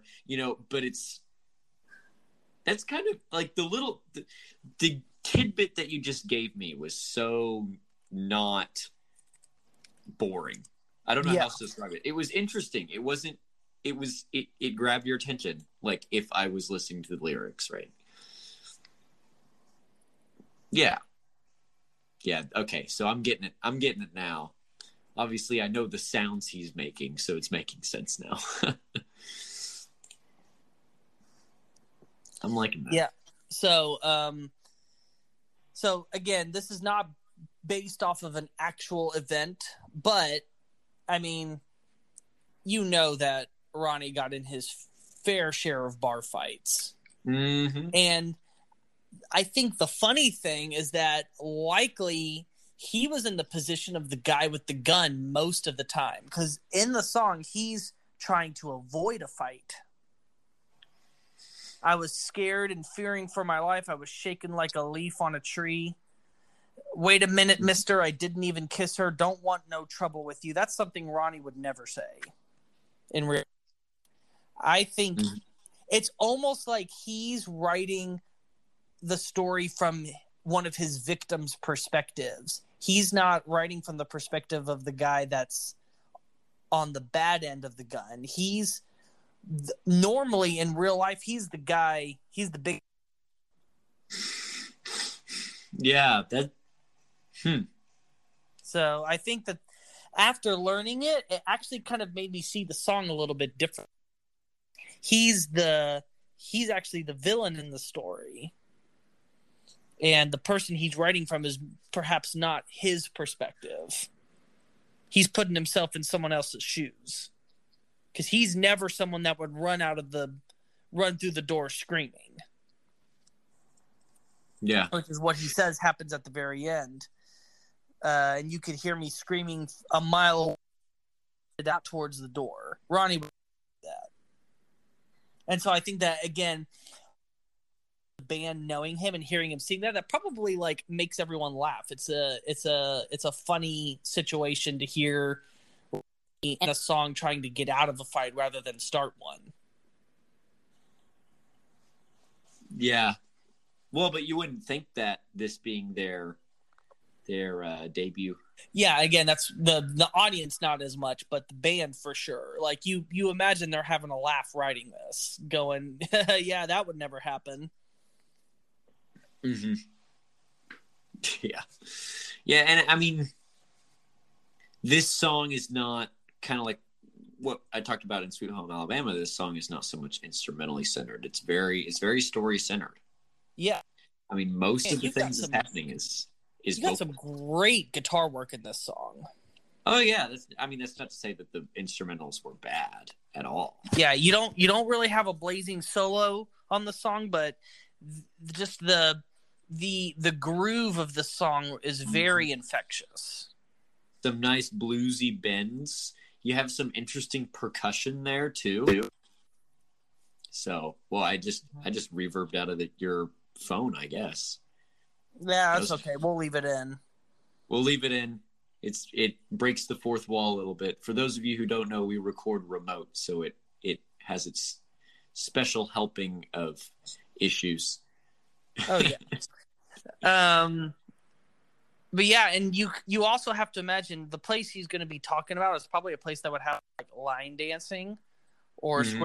I feel like instrumentally that supports the theme of the song. This is probably the type of song that would be playing while this scenario in the story is going down. This really is such a line dancing song. It's got it's got the good tempo for it. I mean, I've never been line dancing, so I'm kind of guessing, but I feel like that this is a good danceable, upbeat, fun song. Like this is not it's not instrumentally. This is not portraying the terror he's describing. which again, it's a great contrast. Mm-hmm. Because again, it's the whole point is that you're meant to listen to this and have a laugh. Yeah, it is like the music's kind of fun. Yeah. You wouldn't think that listening to the music that it'd be so like standoffish and confrontational. Yeah, a life or death situation happening in the Right. That's pretty funny. It's pretty funny, interesting, and funny, humorous. So yeah, there's something that I didn't know. I'm already learning things. Yeah, there you go. I've been learning things for the past 2 hours. Don't worry. But man, Lucas, what is that smell? Oh, it's the smell of death. What? Hey, that's what it says in the song. Wait, really? Yeah, the smell of death surrounds you. So that smell is the next. Mm-hmm. Oh, it does say that. Oh my goodness. Yeah, so this is obviously one of those that I was not familiar with coming in here. Yeah, there you go. Whiskey bottles. That first line sounds like a Hendrix lyric. Yeah. So, this is actually a direct retelling of Gary Rossington's car crash. Whiskey bottles and brand new cars. Oak tree, you're in my way. And that's literally what he did. Is he drove through a tree and into a house. And this was not the one where the girlfriend died, or is this? No, because that happened after the plane crash. Okay. So this was the one that Gary Rossington was in. Okay, but did anyone die? No, he was Gary was just very badly injured. He's pretty much, this song is a warning to the rest of the band that if you don't change, and really he's also talking to himself as well, if you don't change your ways, you're gonna end up dead. Angel of darkness is upon you, stuck a needle in your arm, so take another toke, have a blow for your nose, one more drink, fool, would drown you. Yeah. Can't speak a word when you're full of lewds, talking about Quaaludes. Say you'll be all right come tomorrow, but tomorrow might not be here for you. Ooh, so these are Ronnie's lyrics? Yes. Okay. So this is after he had already made a determination for himself, and this song is just him warning the rest of his bandmates, hey, you all need to straighten up and cut all this out or you're going to end up dead. And he's just like, look at what happened with Gary. It's a miracle that he survived. But I guarantee if that happens again, he won't be so lucky. He's saying that they're so close to death and self-destruction that you can smell the death. And wow. So this is meant to be a very serious song, a wake-up call for the rest of the band. And again, to him as well, because he was in the process of recovering as well. Mm-hmm. It's a warning to anyone that might be in a similar situation. But the actual event is inspired by that car crash from Gary Rossington. These are the things that you only get on the Good Music Podcast. You know That's what I mean? right. That's why it's such a great place to be. But yeah, it's kind of a shame that they're all trying to, clean up their act substance-wise, and then the thing that does it is unrelated. I know. It's really sad. It's almost cruel that as they were getting better, all of a sudden something that they had no fault in took them out. Yeah. But I mean, obviously, again, remember that this album came out 3 days before. Right. Now think of how eerily morbid it is that you've got a song that says the smell of death surrounds you 3 days before several of them die in a plane crash. Right. That's what I was just saying. It's strangely prophetic. Even though it wasn't the cause of death that he was explaining in the lyrics, you take that chorus and it's just like, oh gosh. You can imagine that this was a hard song for people to listen to. Yeah. That album art that goes with this record was the original album art, but right after that plane crash happened, they changed it because just also think about the band covered in fire right before a plane crash. Wait, I gotta look at the original album art. Well, again, you can see it on Spotify. It's the one that's on Spotify. Oh, so I'm looking at the changed one here with my lyrics pulled up. Ah, yeah, with just the black background. Maybe. No, it's the one that's got like the eagle spread across. Maybe I'm looking at something different. You're probably looking at it like a greatest hits or something. I must be looking at a greatest hits cover, but yeah, okay. That would be kind of, and especially so weird. The guy in the middle in the red is Steve Gaines, and he's the one that looks like literally the fire is consuming him. That's so weird. It's when bands write songs about death and then you listen to it later after one of the members had died. Like, I thought that, like, for the longest time, you know, when I first heard Cemetery Gates and it was about like, my best friend died, and then you'd see all these interviews about Phil talking about when, you know, Dimebag died, and I'm like, oh my gosh, it's like the same kind of headspace. It's really weird. And yet Dimebag's the guy playing the solo, and it wasn't for many, I think 13 years that happened. But yeah, it completely changes the meaning of the song. I don't want to say that it like adds this new meaning to the song that makes it better, because that's kind of morbid, but it's like, yeah, I mean, it does add meaning to the song. Like, it adds weight to the song, like emotional weight to the song that wasn't intended. But I think it if we're looking from just the song's perspective, it adds a richer history to it in a way, like a more lore to it, and something that you kind of grow to appreciate. Yeah. That's actually how, you know, they would respond to some kind of tragic event, because now here they are actually responding that way. Or, oh, this is how I'm going to die, and then they were right, you know. It's one of those weird things about rock and roll you just can't explain. It's just legendary songs like that just have that out of paranormal kind of weird thing about them. But yeah. Anyway, not to get morbid on everybody. Yeah. About death too much. How about those guitar solos? Yeah.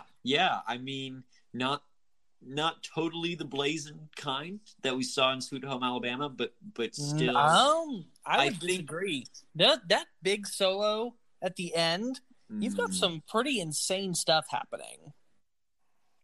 Well, I was about to say it's kind of like very Electric Ladyland, in that it's not let's have a fun time kind of guitar solo. No, but more of like, let me play some notes that fit well with this rather sad chord progression.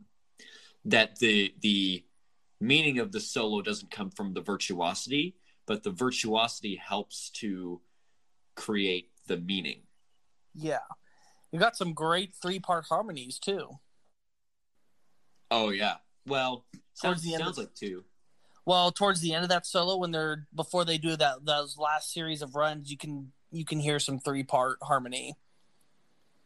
Oh yeah, there is a little bit there. It's very. You have to really pick it apart to get there. But yeah, that is kind of cool, and they're like tight with each other too. And this was 77, so I mean, yeah, this was before the real tight, prog came around, I guess. Well, yeah, just about at the advent of it, maybe. It all comes back to prog. It all comes back to prog on the Good Music Podcast. But yeah, so we're in a different feel than Sweet Home Alabama, right? Yes, but this is again happy fun time. Yeah, but we've still been upbeat, but now we can kind of switch to something. I mean, you definitely kind of get to a point at the end of that smell where it's just like, okay, we've taken this as far as it can go. There's bound to be a change up now. Right, now we slow it way down to something simple with Simple Man. I thought you were going to say with something simple, man. Oh, no, that would have been way too on the nose. I'm not one for those on the nose puns. I like to be a little bit more intellectual about it. That is such a lie. I cannot. Yeah, I didn't believe a word of that. All right. Yep. So we're back onto the debut album again. This is another pretty big song. Oh yeah. I would say probably the third after the Sweet Home Alabama Freebird duo. This is probably the third kind of song that Lynyrd Skynyrd enjoyers will experience. Oh yeah, this has become one of the several like big Ronnie tribute songs. Because I mean, really, this is Ronnie distilled into verse. Wow, that's kind of nice. You wrote your own tribute song. This was his philosophy. So Ronnie wrote this right after his grandmother died. Because I mean, he was still pretty young because this was on the first record, so his mother was still alive. But he said that he was in the shower and the whole song literally just came to him. Wow. Was this a run out of the shower, let's record it real quick kind of situation? Or? I don't know if he ran out of the shower, but definitely. So here's one of the things about Ronnie is that he actually never wrote down a single lyric. Oh. He always remembered every lyric that he came up with. And so something that you find at any auction is a Lynyrd Skynyrd lyric page. I didn't know that was something you even auctioned. Oh yeah, those people like the original handwritten lyric songs, those will go for hundreds of thousands of dollars. Wow. I got to start writing lyrics.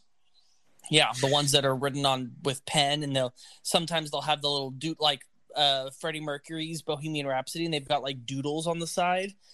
Man, you want to talk about an expensive prize to have, or some of the Rush ones that Neil wrote have some pretty cool. He's got some pretty cool lyric, and but yeah, like those are often things that'll be kind of like prized possessions for people to auction off. And if you ever come across one saying this is a lyric page from Ronnie Van Zant, then you know it's fake because he never wrote them down. Okay, good to know. And even not only that, but he would even invent lyrics on the spot in the studio, and they would be like the right lyric when they would do the final recording. That's awesome. Like he had a natural inborn ability to write words. It wasn't just he was pretty good, I guess. Like the more I researched about it, it's just like he had for it that few other people could have. That just words were his strength. One of them. I would Not to say he didn't have other strengths, but I would say that was one of his biggest ones.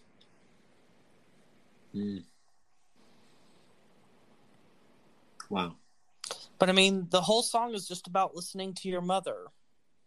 In a way, there's nothing more country than that, but it doesn't have the corniness that other songs of this topic could have. It comes off as very honest. And again, a lot of that comes with the delivery, vocal wise, the great instrumentation behind it. It's just the whole song just works together so well. And the song's just about being simple. Yeah, I don't know how you could do that, because this is like, I don't know what necessarily each line means, but none of these lines stand out to me as being like, that was kind of weak. Like, yeah. Every single one of them is just like, there is zero level of cringe anywhere here. It's just all, and for that to come to you immediately, like you'd think when you first started writing a song, it's like, not everything's going to be perfect. You're going to have to put in a filler line here or there. But like, to be able to come up with some really just good stuff to begin with, that's true talent. That he must be an alien or something. Like, I don't know. He's Daft Punk before Daft Punk. Anyway, so you mentioned a little bit what this song was about. Yeah. Is it about anything in particular, or is it just like, hey, listen to your mom? I mean, pretty much Ronnie has always had a very strong sense of family. He was always close to his family. His father was very supportive of his musical career, and obviously he was close with his brothers and his sisters. When he did get married, even though, yes, he was a wild man, a rebel, he still like really looked after and took care of his family. In fact, it was his family that was the catalyst for him trying to better his life. And so it's almost like this was like a song for whenever he feels like he's losing his way. These are the things that he can come back to and kind of realign his moral compass. That's pretty unique. I like that. It's kind of like he's remembering what my mom told me. Mama, she has taught me well.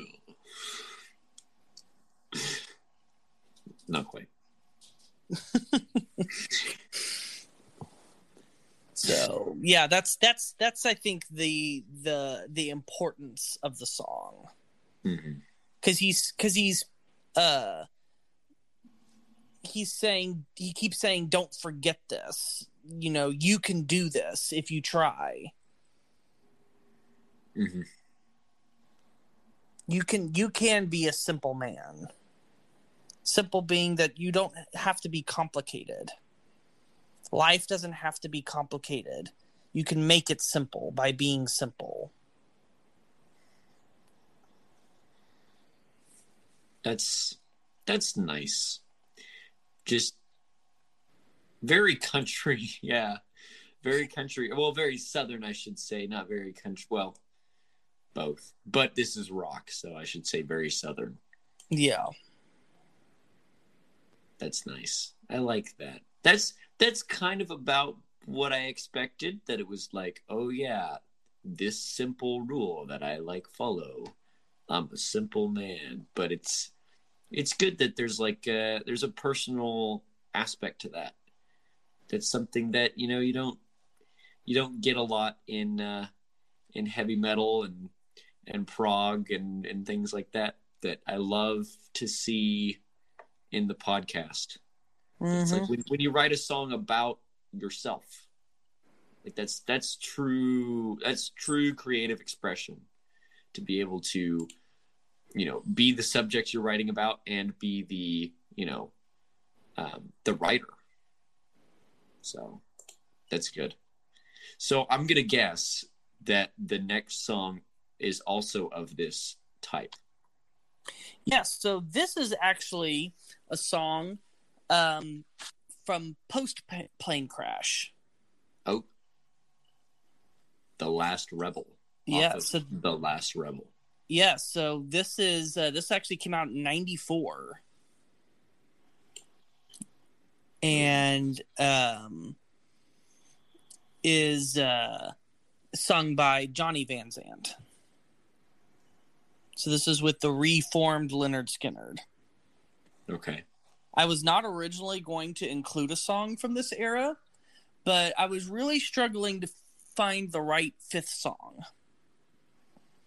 because I knew where the set was going to end.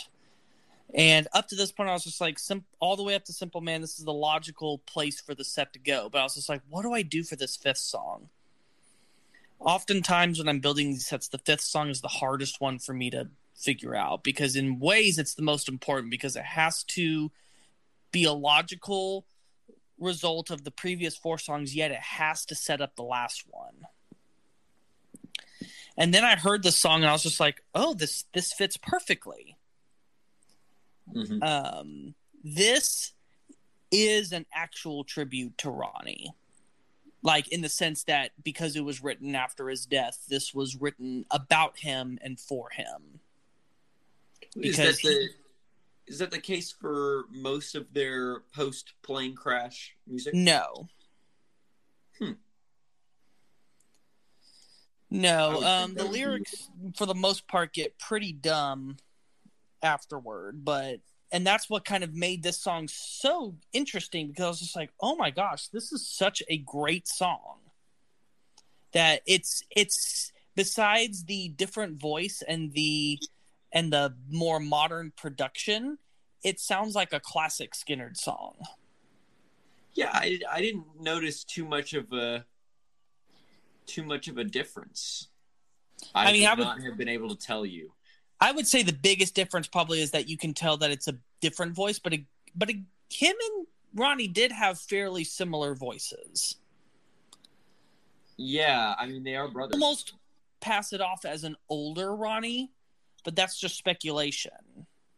We don't know what his voice would have sounded like when he had, about 15 years past. Yeah. I honestly thought this was an older Ronnie. Like, I thought, oh, this is probably like some mid 80s, late 80s, 90s, something, later kind of comeback sort of thing, which is exactly what it is. But I could not distinguish the voices. Well, and then I guess that means that they accomplished. Yeah. And I mean, obviously there's some new musical context to what's being played, so it's not perfectly, in line with the other songs, but it's not like they're completely changing philosophy or anything. No. It fits. Yeah, I mean, just look at the bridge. There'll never be another like him. He's the last of a dying breed. Ain't no use trying to change him. I mean, that's Ronnie through and through. He was a rebel in every sense of the word. No matter what side of a position he was on, he was a rebel in the literal sense that he was, obviously, the number of times he was arrested. He was a rebellious natured person. He loved to fight. He loved to stick it to people if he felt they were wrong. Like, he was not someone that was ever quiet. I mean, just look at the way that he very famously roasted Neil Young in Sweet Home Alabama. If he's got a problem with you, he will let you know about it. Yeah, apparently.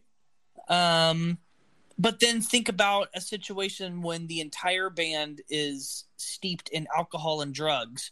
Who was the first one to rebel against that culture and start promoting a straight lifestyle? Ronnie was.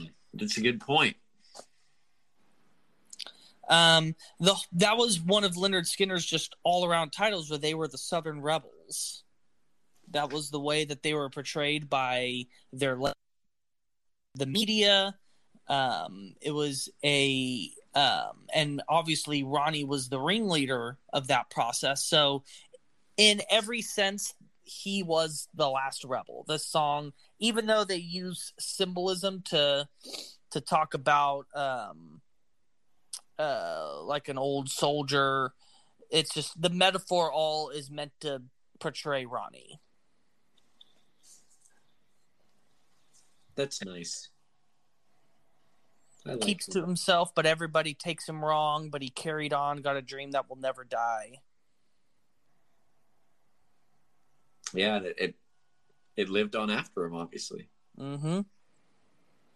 In a way, the fact that he died young has immortalized him.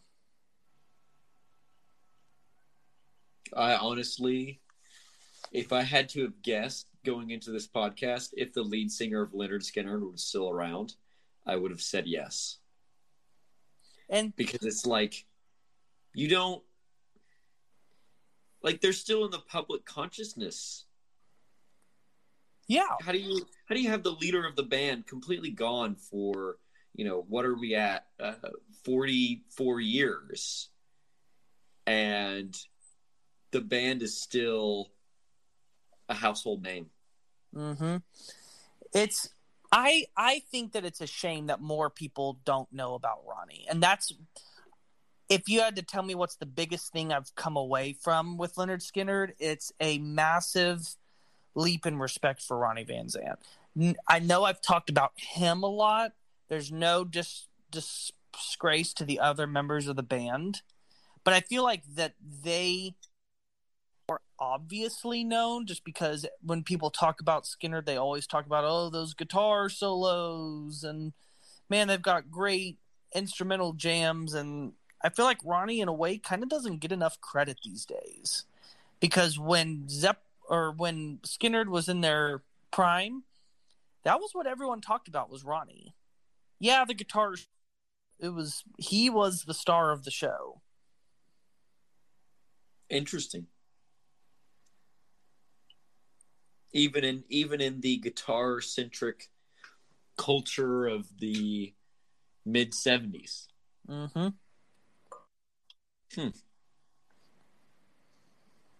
So, yeah, I think that this is a late career gem that I think can go toe to toe with a lot of their best songs.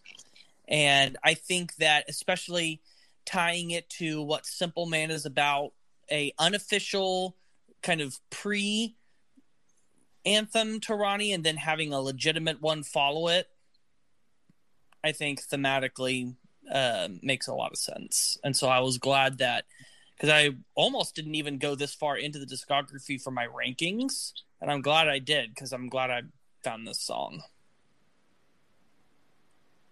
Yeah. And it's just a great song. You got some great guitar solos. There's a really great amount of atmosphere and ambience on this song. Yeah, and the choir and the whole ending section, very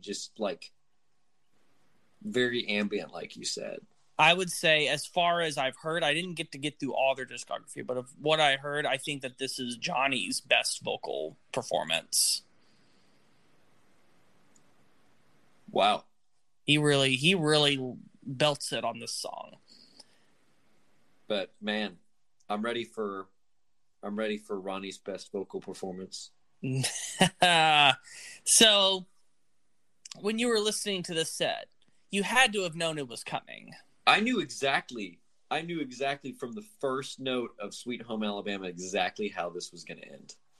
Because you can't you can't do anything else. Like there was a little part in the back of my head saying, "Ooh, he's gonna save this song for a part 2."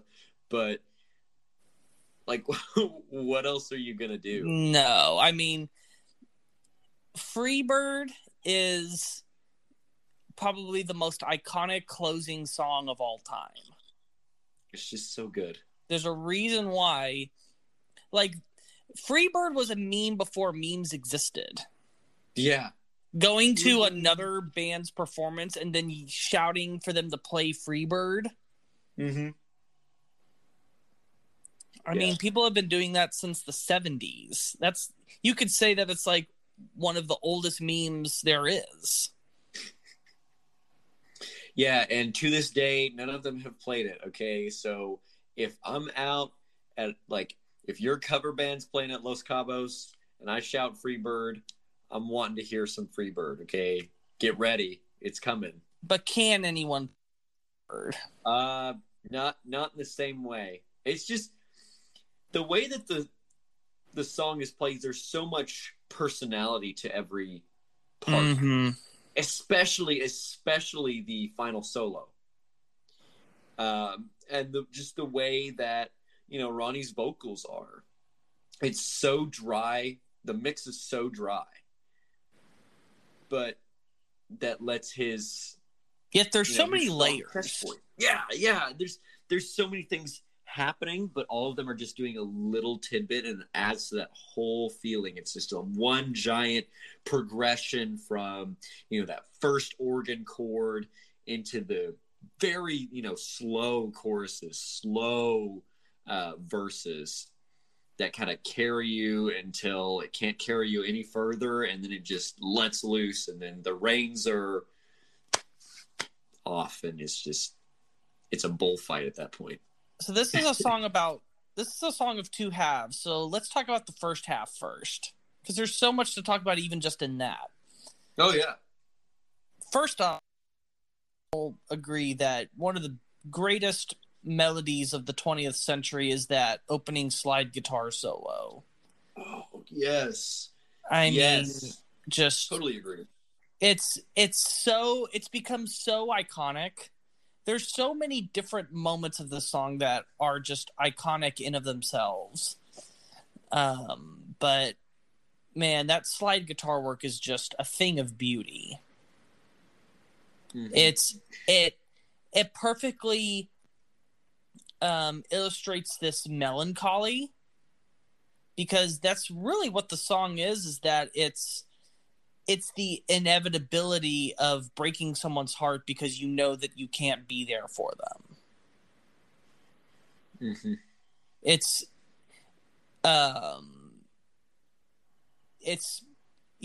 if I leave here tomorrow, would you still remember me? What a sad opening line. Mm-hmm. That's another one of those iconic opening lines. Mm-hmm. Mm. And that was inspired by. So this was actually one of the few songs that was not written by Ronnie. This was actually written by Alan Collins. Mm. And the genesis of the song actually is from 1969. Oh my goodness! And this was an actual thing that his girlfriend told him. She said, "If I leave here tomorrow, would you still remember me?" Saying that you are much more devoted to this band than you are to our relationship. And he said that he didn't really pay attention to what she said, except for the fact of that could be a great song idea.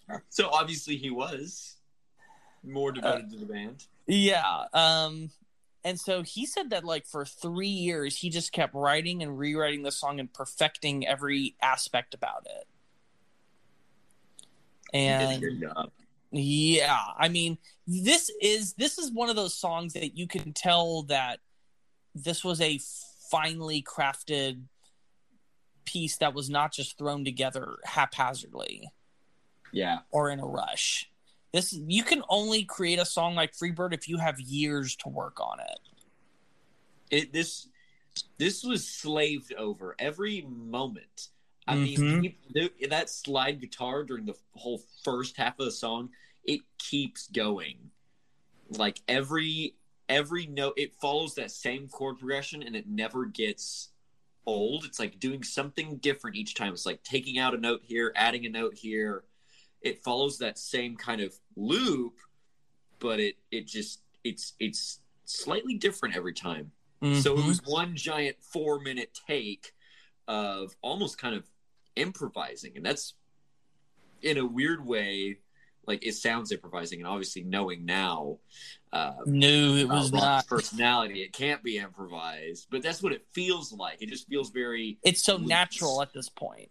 Right, natural. That's a great way of putting it. Yeah, and that's how the solo feels too, is that there's some very standard licks in there, you know, like that first opening lick is just blues 101. Yeah, and but at the same time, like, that's Skinner completely owns that lick. Oh yeah, oh my gosh, and I'm not saying that it's like, oh, it's blues 101, like anyone can do that. Like, no. no. It's used so well, and that tone on it is just right. And the way that it's played perfectly. It's got the right soul to it. It's got the right swing to it, that they pull it off really well. And man, what a great progression of a solo. There's like different parts to this entire solo section where it's not just a backing and, oh, hey, let's play one really long solo over this backing that's exactly the same the entire time. This solo is so well composed that it has its own themes and variations. Yeah. You have enough musical ideas in here. Like, you've got that you've got the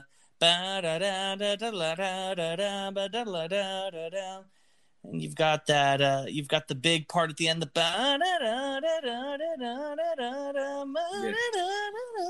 like there's so many moments that they are just able to keep coming back to.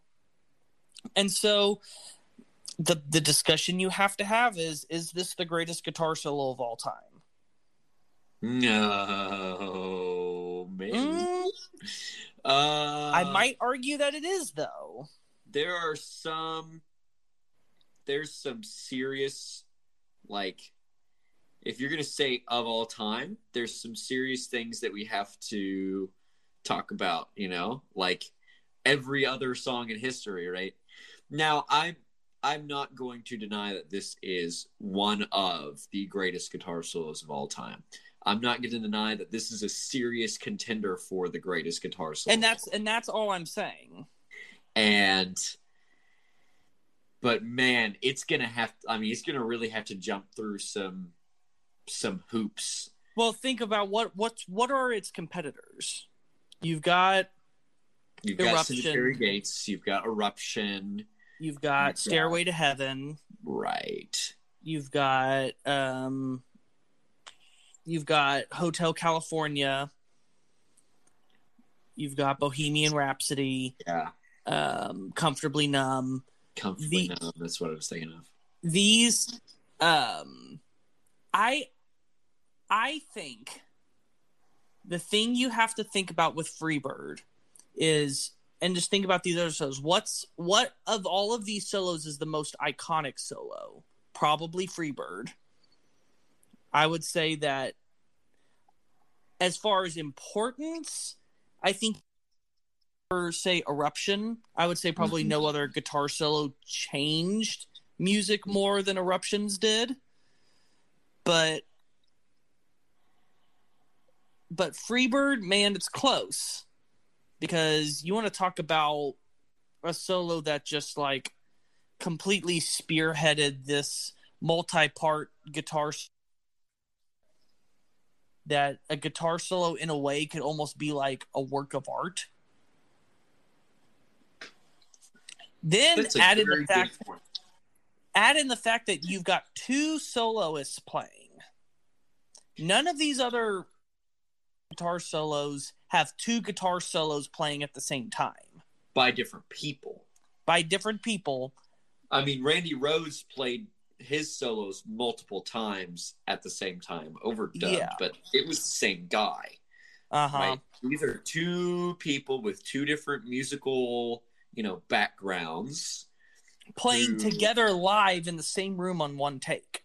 Play together live, same room, one take, and you can barely tell, and only when they want you to. Yep.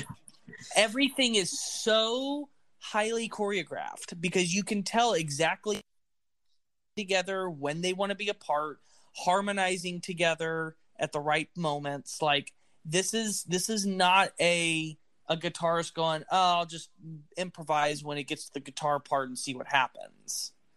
Yeah. This is I'm sure every single note of this solo was determined years before. On this song for about 4 years before it came out. Worth it.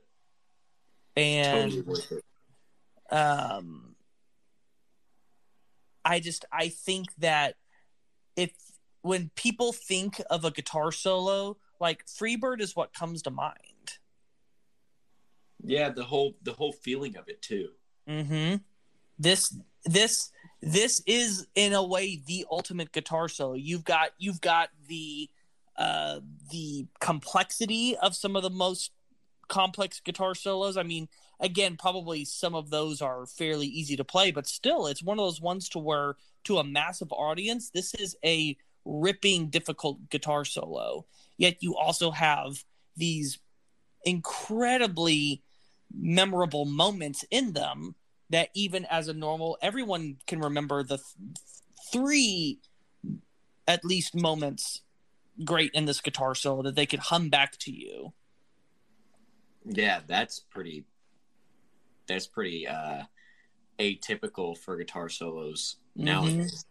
I think that when you add all of these things together, even if it isn't the winner, I think you can make a good argument that it deserves to be one of the contenders. Right. I have to let my personal feelings not get in the way of that argument, and I think that I would have to abstain from voting because I have because it's a guitar solo, don't let the guitarist have his personal feelings. Yeah. Because, I have other solos that I personally like more. Right. But I think when you look at the facts, the fact that this solo became as huge and iconic as it is, the solo is what builds this entire song. Yeah. As brilliant as that first half is, it doesn't reach where it needs to go without that solo. That solo is the bird taking flight, where we have a mournful, sad breakup song in the beginning. It turns into a glorious statement of freedom. Like this is excitement. Fly high, free bird. Mm-hmm. And let me tell you what, this might as well, if we had to change the national anthem, you probably bet Freebird is one of the most American songs ever made. When far away. Oh, don't you even. Yeah, okay. Fine. I'm on Team Freebird for the new national anthem. And then throw in the fact that it's the second most played song on FM rock radio. Really? What's the first? Don't say Stairway. It is Stairway. Oh, that's pretty good. But think about it though. A song that's 9 minutes long with like over half of it dedicated to a blistering guitar solo has so captured the imagination of the everyday person in America. The more you think about it, the more nonsensical and amazing it becomes. Yeah. This song breaks every rule on what a huge American song should be. And you want to talk about a catharsis moment. This is 9 minutes of pure catharsis. Probably one of the strongest catharsis we've ever had on this show. Yeah. Yeah, I mean that opening progression is a very cathartic progression. Mm-hmm. And then that slide solo. Right. And the song itself has to resolve itself. It's just it's there's no better way to end this than the fade out, because it's like, where do you end? Mm-hmm. Where do you end? You just solo into infinity, I guess. Into oblivion. Into oblivion. Man, and probably personally, like, my favorite part of the song is right at the end of the guitar solo, when they kind of like kick back into that main beat, and then just like it starts soloing again, and they kind of like rip off into their different solos again. It's just like, I don't know. It's just something about, there's like a little bit of attitude there. The whole song is great, but that part always is just like, man, I really want to perform this someday. But, maybe one day I will have enough chops to be able to solo like this for 4.5 minutes. Yeah. Yeah. So that's our set. That's our set. We're going to take another break, and when we come back, we're going to give our final thoughts about Leinard Skynard. So stay tuned. We'll be right back.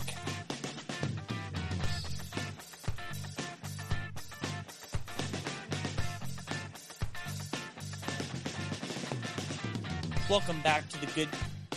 We just finished talking about the 6 Lynyrd Skynyrd songs for this episode. Just as a recap, those songs were Sweet Home Alabama, Gimme 3 Steps, That Smell, Simple Man, The Last Rebel, and Freebird. And the way that you can listen to these songs is that in the description of the episode, there's a link to a Spotify playlist. Please go check out these songs, even if you have heard them before. Hearing them in this order, you just might get something new out of it. It would be a shame if you heard us talk about all these songs and you didn't go check them out. So please go do that. And the cool thing is that you can also hear all the songs from our previous episodes as well. So now it's time to give our final thoughts. So, Grant, you started off at a 7. Where do you stand on Lynyrd Skynyrd now? Well, I have to qualify that, obviously, right? I started at a 7, loving some of their songs. Absolutely loving some of their songs, but not knowing anything about them. Now I'm at a 7, loving their songs and knowing their history and feeling like I'm a Skynyrd historian. Maybe I don't know everything. Obviously, we have to distill it down for a 2.5, I guess 3 hours now podcast. But yeah, so I don't think I can move just because I knew 4 out of 6 of these songs pretty well, and love them, right? Love Sweet Home Alabama, love Freebird, obviously love Freebird. So I don't know from the musical side if I learned anything, but obviously I loved hearing the stories, however tragic and morbid they may be. It's always like good to learn rock history and things like that. It's always fun to kind of be informed about stuff like that. And so that's some of the stuff that I love to hear on the podcast, is the history and the different, how, the band's personal life play into the songs, and all of that context really makes you appreciate the music a little bit better. I'd have to say, obviously, my favorite one's Freebird. You can't pick another. Well, I guess you could if you're an Alabaman. Then I'll give you a pass if you're from Alabama. But Alabamian? Alabaman. Is it not Alabamian? No, I was saying that to be dumb. Oh, yeah. Yinyard. Say that 5 times fast. Yeah. Sweet Home, person from Alabama. If you're from Alabama, I'll give you a pass. Every single other person on the face of the planet, your favorite song better be Freebird, or I'm coming for you. Actually, no, you're entitled to your own opinion. But please, come on, listen to these songs. They're really good. You just listened to us talk about them for 3 hours. So do yourselves a favor. Check out some good music. That's what it's all about. That's my final thought. All right. So for me, learning about Rory has increased how I feel about their songs. I don't think it's enough to push me up towards an 8 because just naturally, once I get to an 8, it has to start inspiring me in some way. And Leonard Skinner's music is just not going to be probably the kind of music that's going to inspire me. But I think that my level of 7-ness is much stronger. Like I would have put myself at a low 7. I'm now at a very high 7. Just learning so much and appreciating Ronnie Van Zant and what he brought to the band. That he was not just the singer, that he was such a incredible creative force in the band. Just seeing their story about how they rose and fell and have somehow since then risen again. It is very inspiring. It's very, I feel like I can see the soul of Skynyrd now. And that's a really cool thing to be able to find. But, I mean, how can you go against Freebird? It's kind of like a national crime not to. In a way, it's the easy, predictable choice, but that's because it's the right choice. Mm. I don't know how you can not get a thrill from it every time you hear it. As far as my ranking, I did a Lynyrd Skynyrd ranked playlist. I didn't get to go through their entire discography. The album, The Last Rebel, was as far as I had gotten. That was still quite a bit of music. Mm-hmm. The Last Rebel I have at number 8. Gimme 3 Steps I put at number 7. Simple Man at number 5. That Smell at number 4. Sweet Home Alabama at number 2. And Freebird at number 1. Wow. Man, let me tell you, I'm excited to listen to some more Skynyrd. I'm feeling like there's some debut album, maybe some Street Survivors in my future. Here's the thing. I would recommend you go listen to Street Survivors. Okay. Because you're going to hear a lot of stuff you've already heard on the first record. Okay. And again, the deep cuts aren't as great. They're okay. But I think that you'll find more that you haven't heard and be pleasantly surprised by Street Survivors. Just a better overall listening experience, I guess. Gosh dang, but man, just that first album has, when you add up the amount of greatness that's on it, it kind of almost tips the point. But again, you've heard all those moments before. I just think you'll find more exciting new things that you haven't heard before on Street Survivors. All right, then I'll focus my efforts accordingly. Harry really was into Skynyrd, not as much as some of the other bands we've done, but he really loved Give Me 3 Steps. That was the song. I mean, he would just be over in his play area, and I just hear, give me 3 steps, give me 3 steps, give me 3 steps. And I would just laugh. And also, every time that I played him Freebird, when it opened, he would say, "Is this Fix You by Coldplay?" What? Because that song also starts off with an organ. Oh. Maybe even the same chord. Oh, let me Don't quote me on that, though. You're going to have to make me listen to it now. Oh, no. Okay. That would be a blessing to you because it's a great song. Well, I've heard it before. Don't worry. Yeah, so that's our episode. Thank you guys so much for listening. If you enjoyed, please make sure that you hit that subscribe button. We have new episodes every Monday at midnight. Next week, we're going to be moving a bit more into modern times, into some alternative, but a band that I do really like, and using this as an opportunity to get to know their discography a little more. So Make sure that you tune in next week for that. And make sure you contact us and check us out on social media, on Instagram and Facebook. That's the best way to let us know what episodes you would like for us to do. Once again, I want to give a big shout out to Colin Wood 15 for asking us to do a Skinnerd episode. We thank you so much for letting us know and for continuing to listen to us. If you would like to have your favorite artist on an episode, just let us know on Instagram and on Facebook. And there's 2 links in the description of the episode. One of them takes you to a Spotify playlist. Like I said earlier, you can listen to these and all the other songs on our other episodes. But the other link takes you to our Patreon page, where we will be talking about Lynyrd Skynyrd's 6 worst songs. And boy, do we have some interesting songs there. Are they bad? Are they good? Guess you'll have to find out. Yeah, that's right. The bad music is really what sells you on the band. So yeah. I'm looking forward to it. I'm looking forward to our patrons joining us. Hopefully we'll see some of you non-patrons there soon. Yeah, and don't forget that we're going to have our end-of-year tournament as our special Patreon segment when we do our end of 2021 episode. So you'll really want to make sure you tune in for that. Yeah. And that's it.